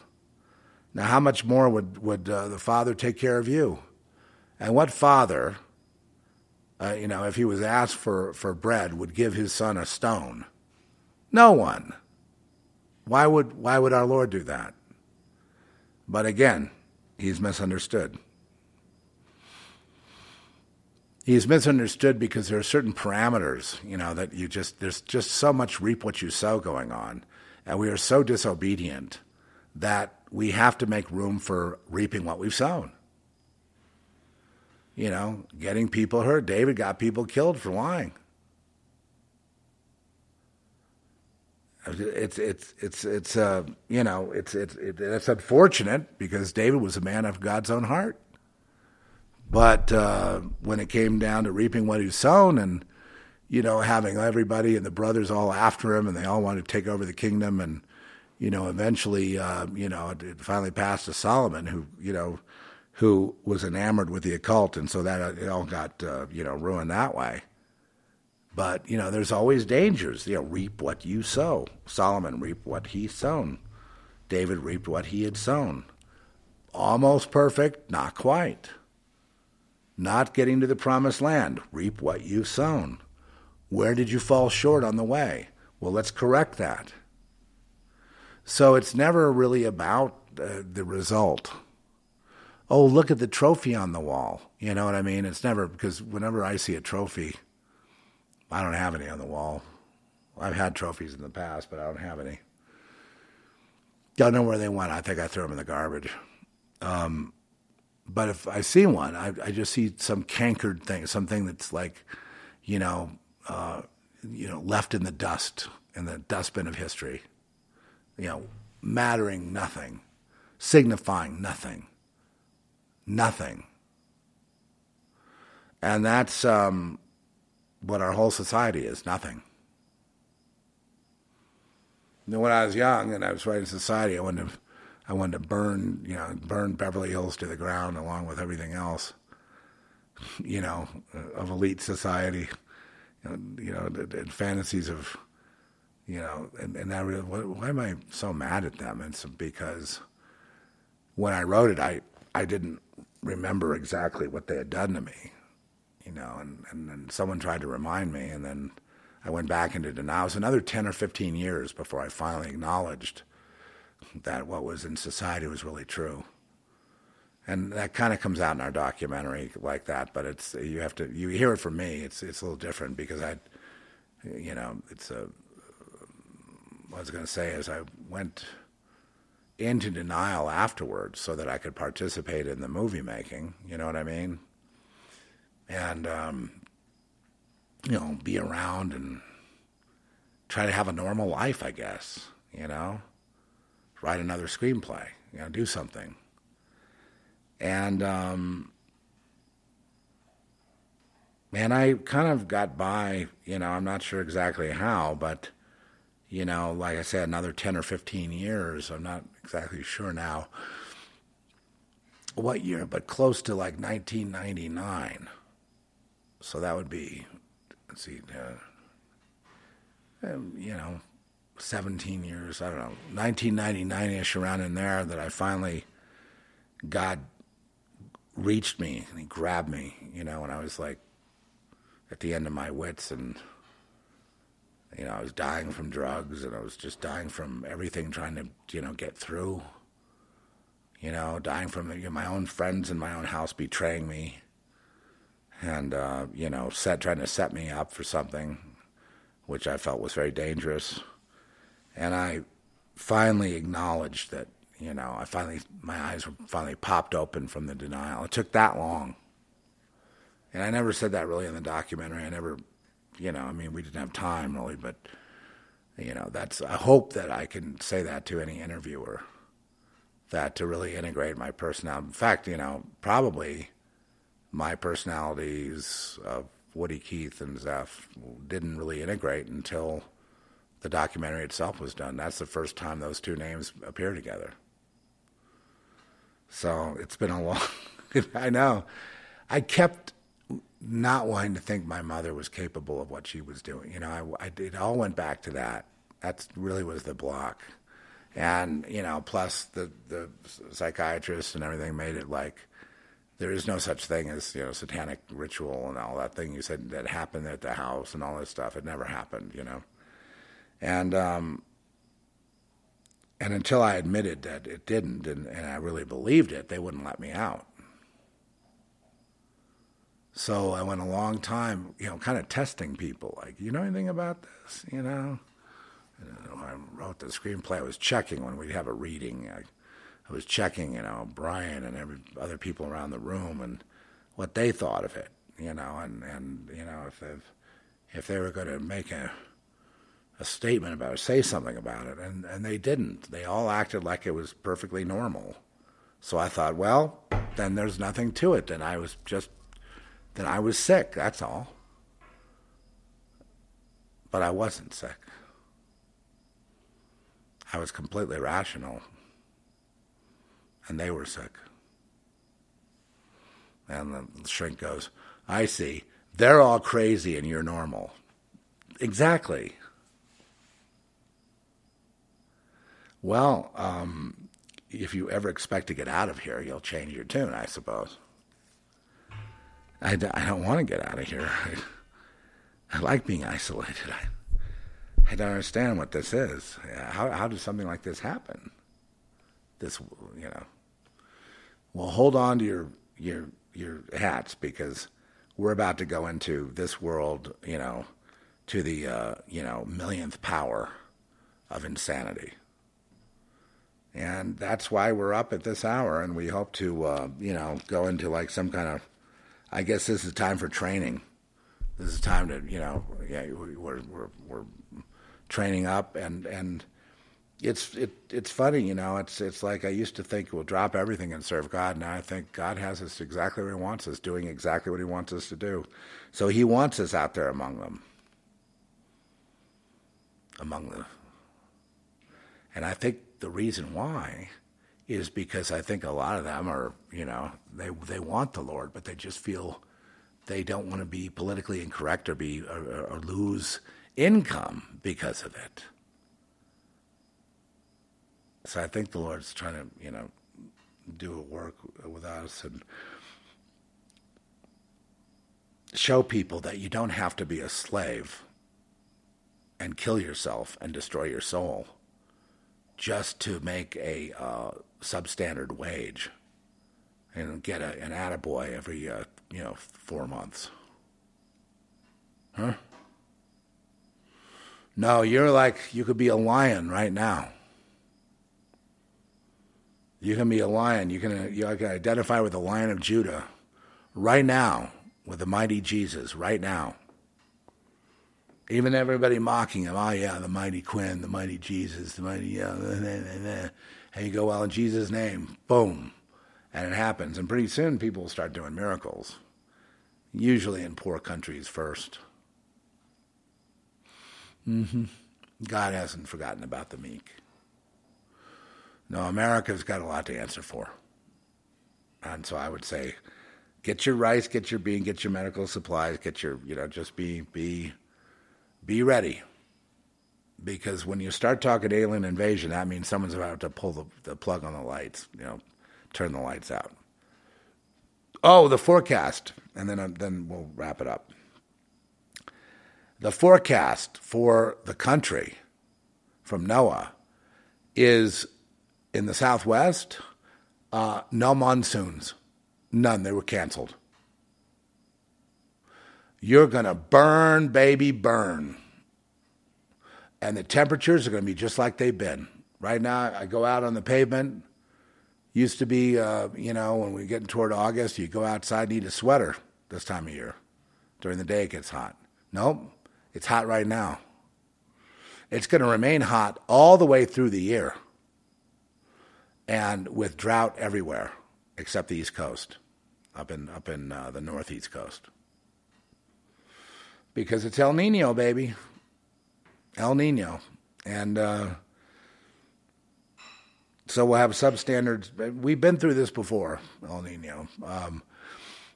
Bad time. I wondered, where the monsoons were. And, usually this time of year they come in. But, it's so hard to live without water. And you can't help thinking if they got weather modification machines working this deal. But NOAA's already, NOAA may be like NASA, and they're just, in cahoots, say, there'll be drought forever and you're all going to die. But anyway, so we've got that. The other thing to look out for is this. The real danger right now, and don't mean to spread any, fear porn or anything like that, because if you feel afraid, you need to get on your knees and repent now. There's no room for fear here. The fearful are going to be slain. The fearful will be marched off the planet. And I know we all have to check ourselves. I've got a couple things I'm fearful of. I need to rebuke that. I need to move on. I need to get beyond it. Right? It's got to do with medication. I've been threatened if I don't take it, I'll die. And I don't like people talking to me that way. I think God has a different plan. But here's the thing. They have planned to kill us all.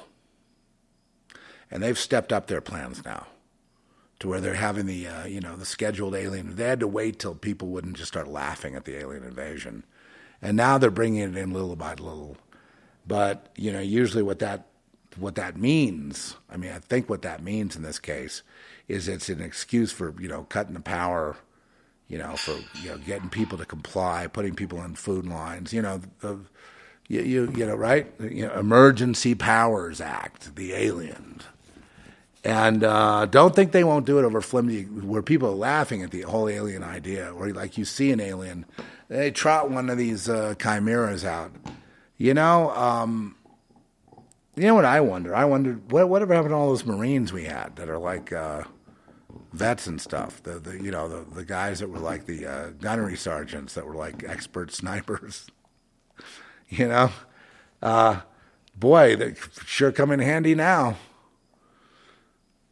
You know, when they roll out the alien, you know what I mean? These things are going to be right out of the lab, out of, you know, the underground. They're coming right out of the, you know, they're under Colorado, they're under, you know, Utah, they're under Maryland, you know, under the CIA building. They got like cities underground, and you know, the aliens are just like totally ready to start marching, you know, and they don't care whether they get killed or not, you know, because it's just like they're not a being they have no soul. There's no right. They're soulless. They have very powerful, you know, computing abilities mentally. Some are way in advance because they're from a different civilization, a different. They're ancient, you know, they're old, but that doesn't make them any more real. That just go back and look at Genesis 6. I understand all these things are made, and they're all made up, and they're all, you know, whatever. And it's just if people could just not take it seriously. I mean, you know, take it seriously, but you know, understand that there's a scam going on, and, you know, try to call them on it before they get this thing ramped up to where they kill us all, because that's, you know, I'm sure the next thing on their agenda is to get rid of us, unless we stand up and we start understanding that they've had these things and they make creatures. They've got all kinds of creatures, all kinds of Frankenstein monsters, all kinds of clones, all kinds of monstrosities. You know, and they've been harvesting the DNA of children all this time and the blood of children. Oh, God. You almost think that the entire universe is hell and that we need to escape from it. You know, when you think about the existence, and why the hell are these people in charge? They're too dumb to tie their shoelaces. Why can't we just get, you know, control of this situation? That's what I want to know. Why can't we take control of this situation with the power of the Almighty, sound mind, you know, intelligence?